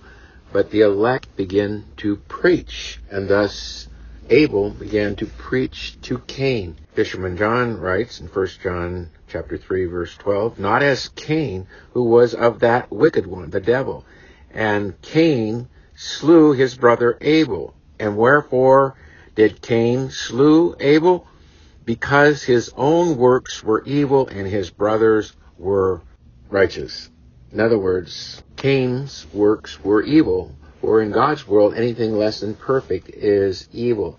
And Abel's were righteous because he had the imputed righteousness of Jesus Christ as a new creation. And God put hatred between the seed of the woman and the seed of the serpent. This explains why Jesus and his disciples were hated so much by the religious rulers, and thus handed Jesus over to the Romans to be crucified. This is the same reason that Cain murdered Abel. At the time of Jesus, the religious leaders, the Pharisees, were a group of fast food, free will theologians. Thus the country was in a moral meltdown, for Jesus had said in Matthew 24, 1 and 2 that Israel would be destroyed, which it was in 70 A.D. In America today, our fast food, free will theologians dominate the churches and the religious airways, and we are in a moral meltdown, as Israel was at the time of Jesus. But when we ask our fast food, free will theologians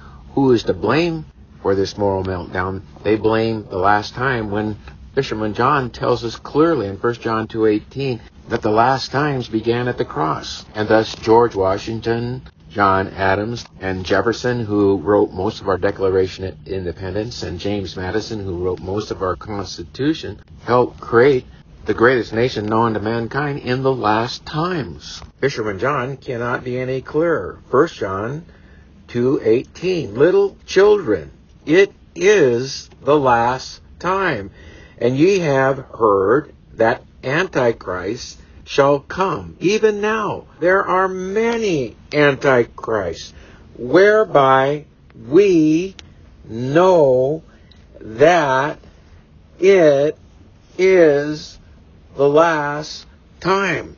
Now, you can't get any clearer than that. The last times began at the cross, and thus our Declaration of Independence was written in the last time, and our miraculous Constitution was written in the last times. So how is it that these fast food free will theologians have duped many of us Americans into thinking that the cause of the moral meltdown is the last times rather than the dominant church? And who is the dominant church but the fast food free will theologians? For if we think of the sun as the church and the moon as America, then the moral meltdown of America is simply a reflection of the church, of a false church. For the doctrine of free will is a fiction. But we are not going to blame our fast food free will friends, for they cannot win the debate. The problem is the bondage of will preachers have let their foot off the accelerator. And we as Americans, again, must put the pressure on these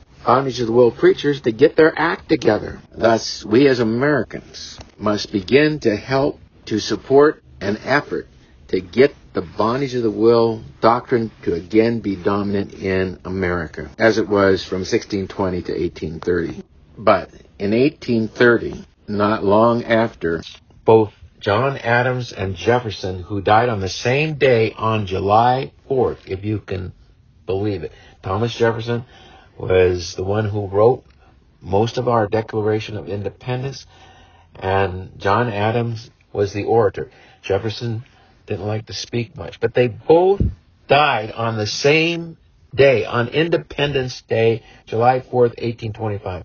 But it wasn't just 5 years later that Charles Finney, the fast food free will theologian, the altar call theologian, got traction in America. And in the 1900s, Billy Graham was mentored by his writings, and Billy Graham helped tremendously to spread the fast food free will doctrine throughout America. And in order to keep the fast food free will doctrine alive, the fast food free will preachers need to downplay original sin is sin.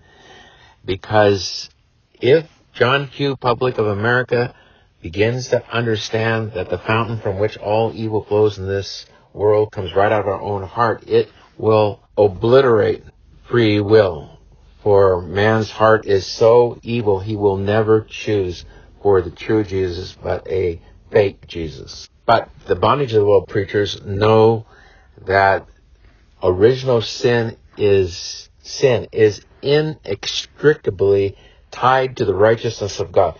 But we will never hunger and thirst after the righteousness of God until we know we have no righteousness. Thus, original sin will be on the front burner in every bondage of the will church, and by the trickle-down effect, John Q. Public of America will begin to understand and to teach their children that the fountain from which all evil in this world flows is right out of their own heart.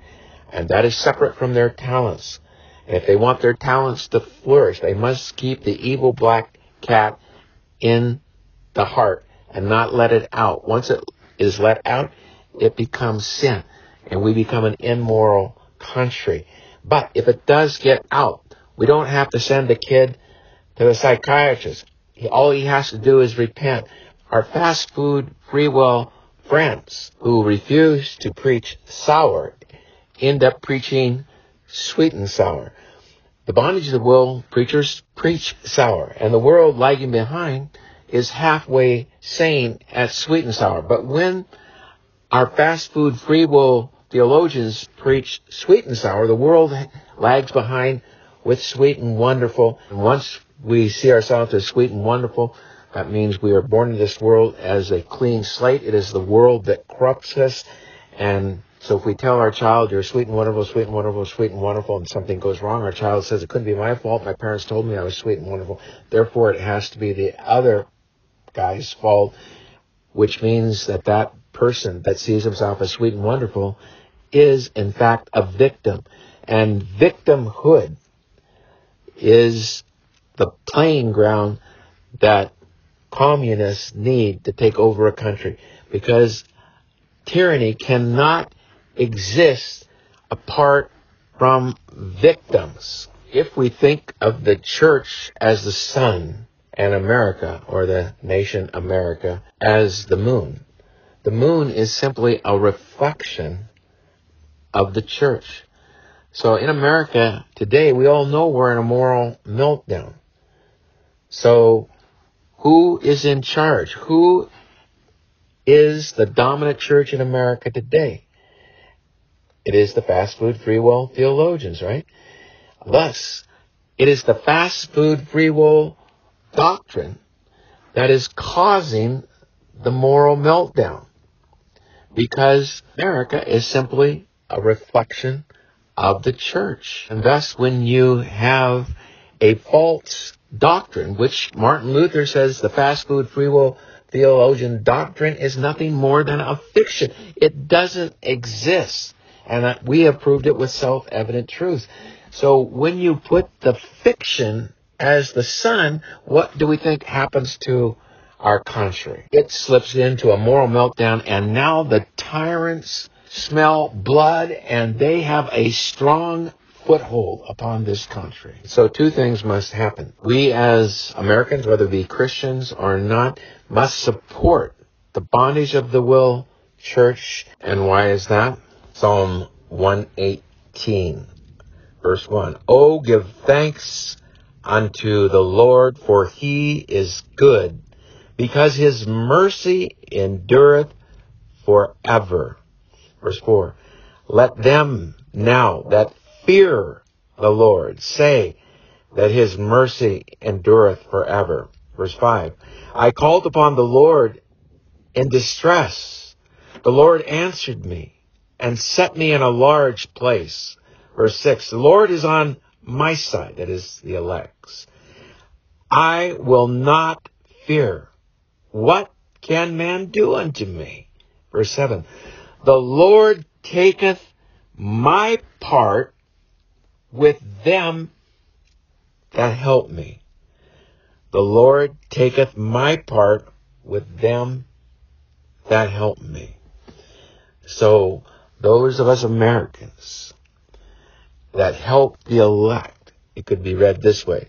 The Lord taketh up the elect's part with them, those of America, that help the elect. Therefore shall I see my desire upon them that hate me. Therefore, we as Americans shall see our desire upon those tyrants that hate us and smell blood. Now let us return to King David's Psalm 2, verse 1. Why do the heathen rage and people imagine a vain thing?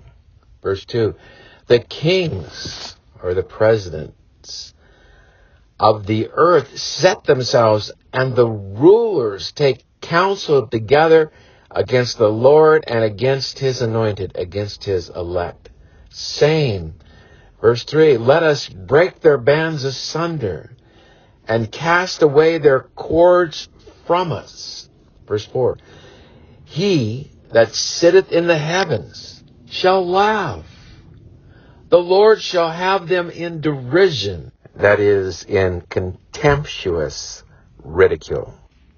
Verse 5, then shall he speak unto them in his wrath, and vex them in his sore displeasure. Verse 6, yet have I set my king, that is King Jesus, or King pre-incarnate Christ, yet have I set my king upon my holy hill of Zion. Zion represents the church, or the elect in this particular case. Verse 7, I will declare the decree.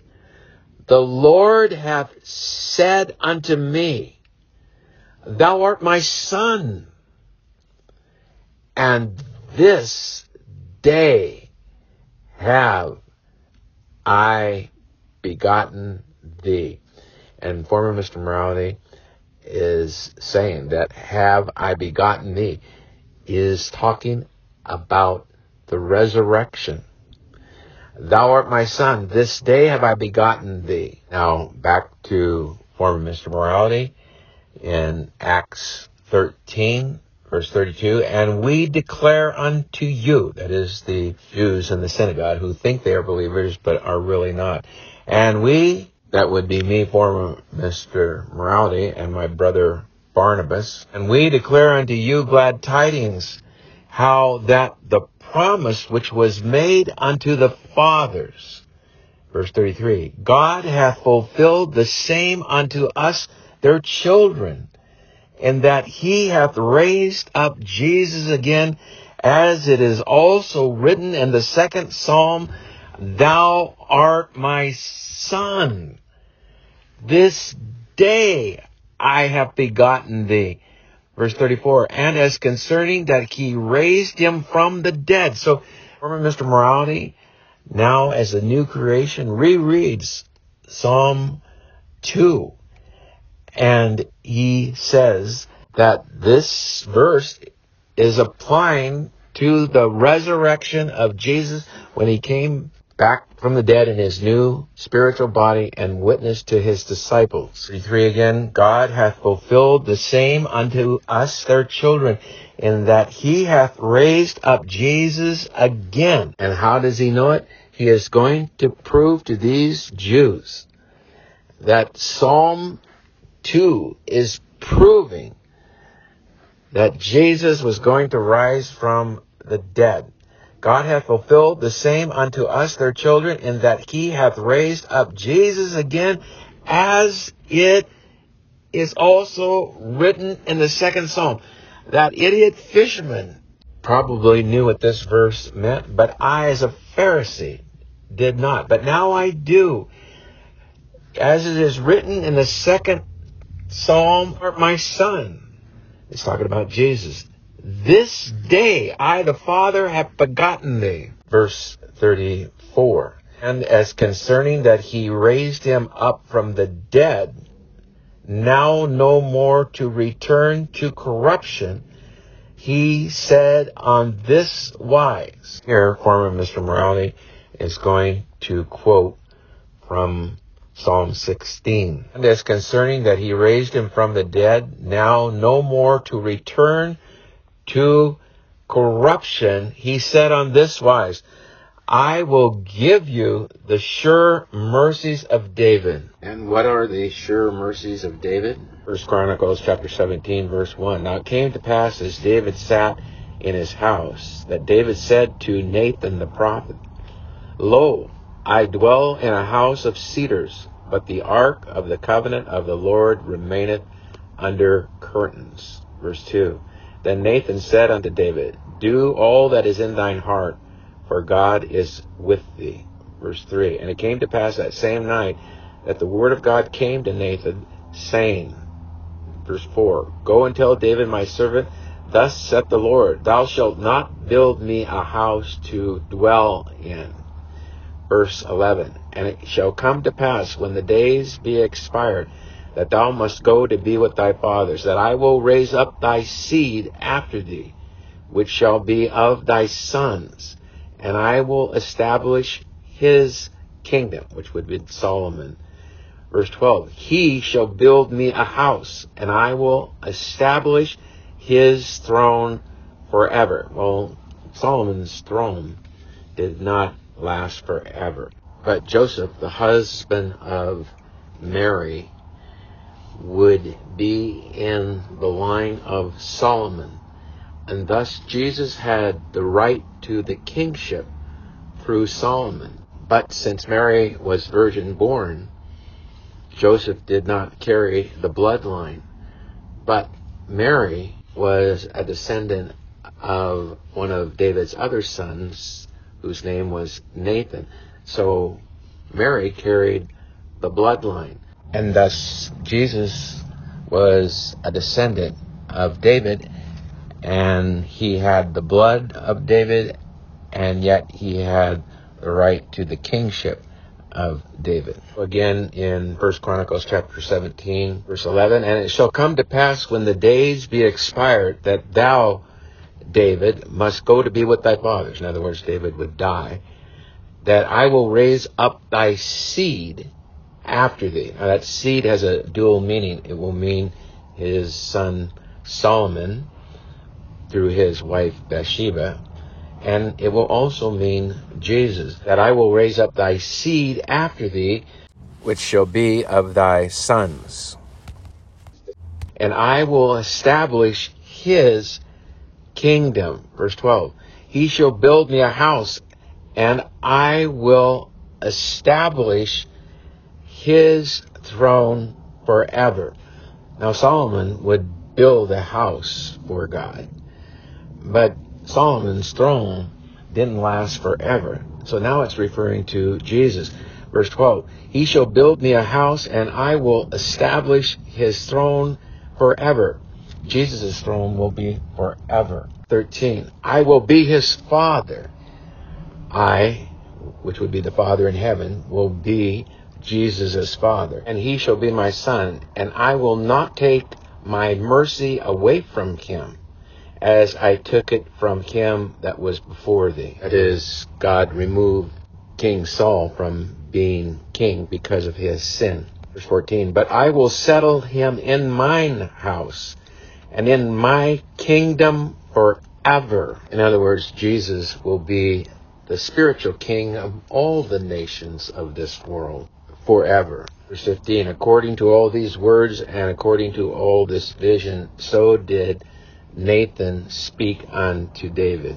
David was very humbled by this. 16, and David the king came and sat before the Lord and said, who am I, O Lord God, and what is mine house that thou hast brought me hitherto? Verse 17, and yet this was a small thing in thine eyes, O God, for thou hast also spoken of thy servant's house for a great while to come, and hast regarded me according to the estate of a man of high degree, O Lord God. Verse 18, what can David speak more to thee for the honor of thy servant? For thou knowest thy servant. Verse 19, O Lord, for thy servant's sake, and according to thine own heart, hast thou done all this greatness in making known all these great things. Verse 20, O Lord, there is none like unto thee, neither is there any God besides thee, according to all that we have heard with our ears.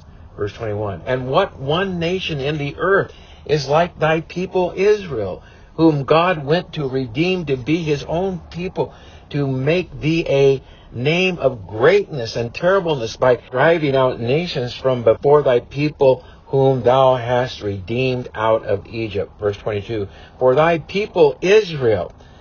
Israel can be read both ways, as the nation Israel or spiritual Israel, which are the elect. In this case, it is the elect. For thy people, or for thy elect, didst thou make thine own people forever.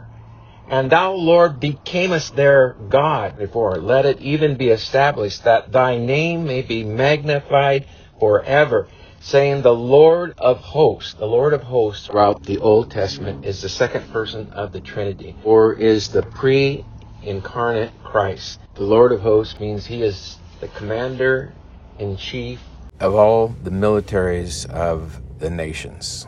The Lord of hosts is the God of Israel, which means that Jesus is God. Lord of hosts is the God of Israel, even a God to Israel, and let the house of David thy servant be established before thee. Verse 27, now therefore let it please thee to bless the house of thy servant, that it may be before thee forever. Thou blesseth, O Lord, and it shall be blessed forever. This is called the sure mercies of David. So let's go back to the form of Mr. Morality in Acts chapter 13, verse 34. And as concerning that he raised Jesus up from the dead, now no more to return to corruption, he said on this wise, I will give you the sure mercies of David.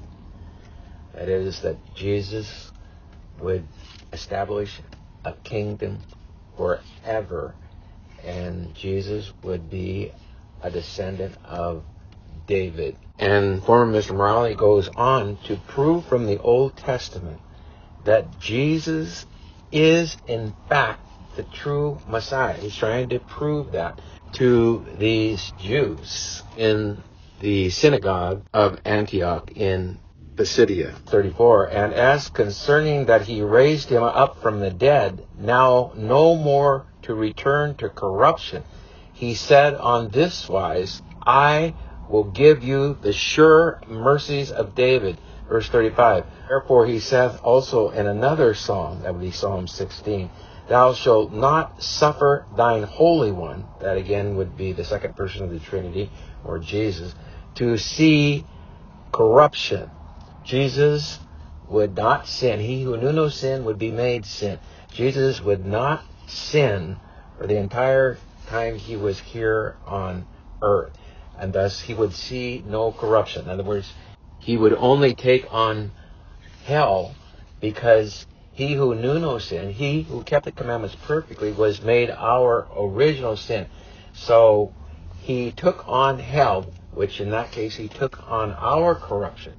But he was raised from the dead by his Father because he knew no sin. Thus he had no corruption. Thou shalt not allow thine Holy One, that is Jesus, to see corruption. Verse 36.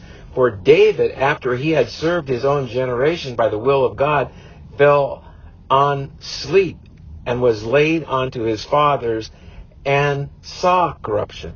So this psalm couldn't be applied completely to David because David did see corruption, but Jesus saw no corruption. Verse 37. But he whom God raised again saw no corruption. Why?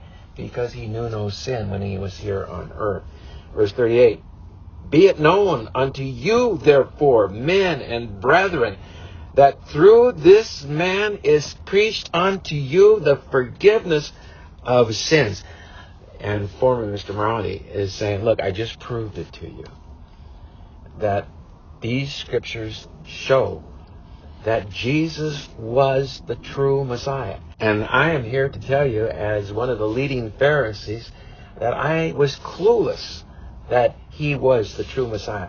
But now Jesus has been revealed to me, and I'm telling you, the scriptures prove conclusively that Jesus was the true Messiah. 39. And by him all that believe are justified from all things from which ye could not be justified by the law of Moses. Verse 40. Beware, therefore, lest that come upon you which is spoken of in the prophets. Skipping down to verse 42. And when the Jews were gone out of the synagogue, the Gentiles besought that these words might be preached to them the next Sabbath. Verse 43. Now when the congregation was broken up, many of the Jews and religious proselytes followed Paul and Barnabas, who, speaking to them, persuaded them to continue in the grace of God. Verse 45. But when the Jews saw the multitudes, they were filled with envy and spake against those things which were spoken by Paul, contradicting and blaspheming. Verse 48. And when the Gentiles heard this, they were glad and glorified the word of the Lord. And as many as were ordained to eternal life believe. That is, let us remember that Jesus can only give eternal life to as many that were given to him by his Father before the foundation of the world. This is the same as saying, as many as were ordained to eternal life believe. Verse 49, and the word of the Lord was published throughout the region. Now let us return to where we began, and that is with Jesus confronting Nicodemus, a Pharisee, just as former Mr. Morality was a Pharisee, and Nicodemus was completely clueless about the spiritual. And he had said unto Nicodemus, marvel not that I said unto thee, ye must be born again. The wind bloweth where it listeth, and thou hearest the sound thereof, but canst not tell whence it cometh and whither it goeth. So is everyone that is born of the Spirit. Nicodemus answered and said unto Jesus, How can these things be? Skipping down, Jesus says, If I have told you earthly things and you believe not, how shall you believe if I tell you of heavenly things or spiritual things? And no man hath ascended up to heaven, but he that came down from heaven, which would have been me, Nicodemus. But he that cameth down from heaven, even the Son of Man, which is in heaven. And verse 14, And as Moses lifted up the serpent in the wilderness, even so must the Son of Man be lifted up. At this point in the message, we took a look at what former Mr. Morality had to say about the 2.5 million people that were in the wilderness, that they were in unbelief, and that they were to labor, therefore, to enter into that rest. In other words, labor to become born again, lest any man fall after the same example of unbelief. And how are they to labor? Former Mr. Morality then writes, For the word of God is quick and powerful and sharper than any two-edged sword, piercing even to the dividing asunder of the soul and the spirit and of the joints and the marrow, and is a discerner of the thoughts and intents of the heart. And thus, former Mr. Morality is saying, look, the Word of God is Jesus, and the Word of God is sharper than any two-edged sword. And we are to use that sword to first wound ourselves and then come back and heal ourselves. And then we saw how former Mr. Morality himself, after he had become a believer, in Acts 13, went into a Jewish synagogue and used the Word of God to wound these Jews in this synagogue. After he wounded them, when the Jews were gone out of the synagogue, the Gentiles besought that these words might be preached to them the next Sabbath. But when the Jews saw the multitudes, they were filled with envy and spake against those things which were spoken by Paul, contradicting and blaspheming. And when the Gentiles heard this, they were glad and glorified the word of the Lord. And as many as were ordained to eternal life believe. That is, the only ones that can believe are the ones that Jesus can give eternal life to. And Jesus can only give eternal life to the ones that were given to him by his Father before the foundation of the world. Those are the ones that were ordained to eternal life. So that the point is that these 2.5 million people that went through the Red Sea with Moses and then were in the wilderness with Moses for 40 years were in unbelief. That these Jews in this Jewish synagogue that former Mr. Morality preached to were also in unbelief. And Nicodemus, who came to Jesus, was in unbelief along with his colleague, Pharisees. And Nicodemus says, we know that God is with you because of the miracles that you are doing. But just because they believed in the miracles doesn't mean that they were believers. They were in unbelief. So Jesus again tells Nicodemus, if I, Jesus, have told you, Nicodemus, earthly things, and you believe not, how shall ye, Nicodemus, believe if I tell you of heavenly things or spiritual things? Verse 13, and no man hath ascended up to heaven, which was me, Nicodemus, but he that came down from heaven, even the Son of Man, which is in heaven. And now Jesus gives him the solution. He tells Nicodemus what he must do to see the spiritual. Let us remember that Jesus is the Word of God, and the Word of God is sharper than any two-edged sword, and that the Word of God must first wound before it can heal. So now Jesus is going to wound him. And he says to Nicodemus, verse 14, and as Moses lifted up the serpent in the wilderness, even so must the Son of Man be lifted up. And it becomes immediately obvious to Nicodemus that Jesus knows his Bible, just like he knows his Bible. And Nicodemus knows that he is referring to Numbers 21, where the people spake against God and against Moses, saying, Ye have brought us up out of Egypt to die in this wilderness, where there is no bread, neither is there any water, and our soul loatheth this light bread. Our soul loatheth this miracle that you have provided for us, God. This manna that you put on the earth every day. We're tired of it. And the Lord sent fiery serpents among the people, and they bit the people, and much people of Israel died. Therefore, the people came to Moses and said, We have sinned, for we have spoken against the Lord and against thee, Moses. Pray unto the Lord that he take away the serpents from us. And Moses prayed for the people. And the Lord said unto Moses, Make thee a fiery serpent, and set it upon a pole. And it shall come to pass that everyone that is bitten, when he looketh upon it, shall live. And Moses made a serpent of brass, and put it on a pole.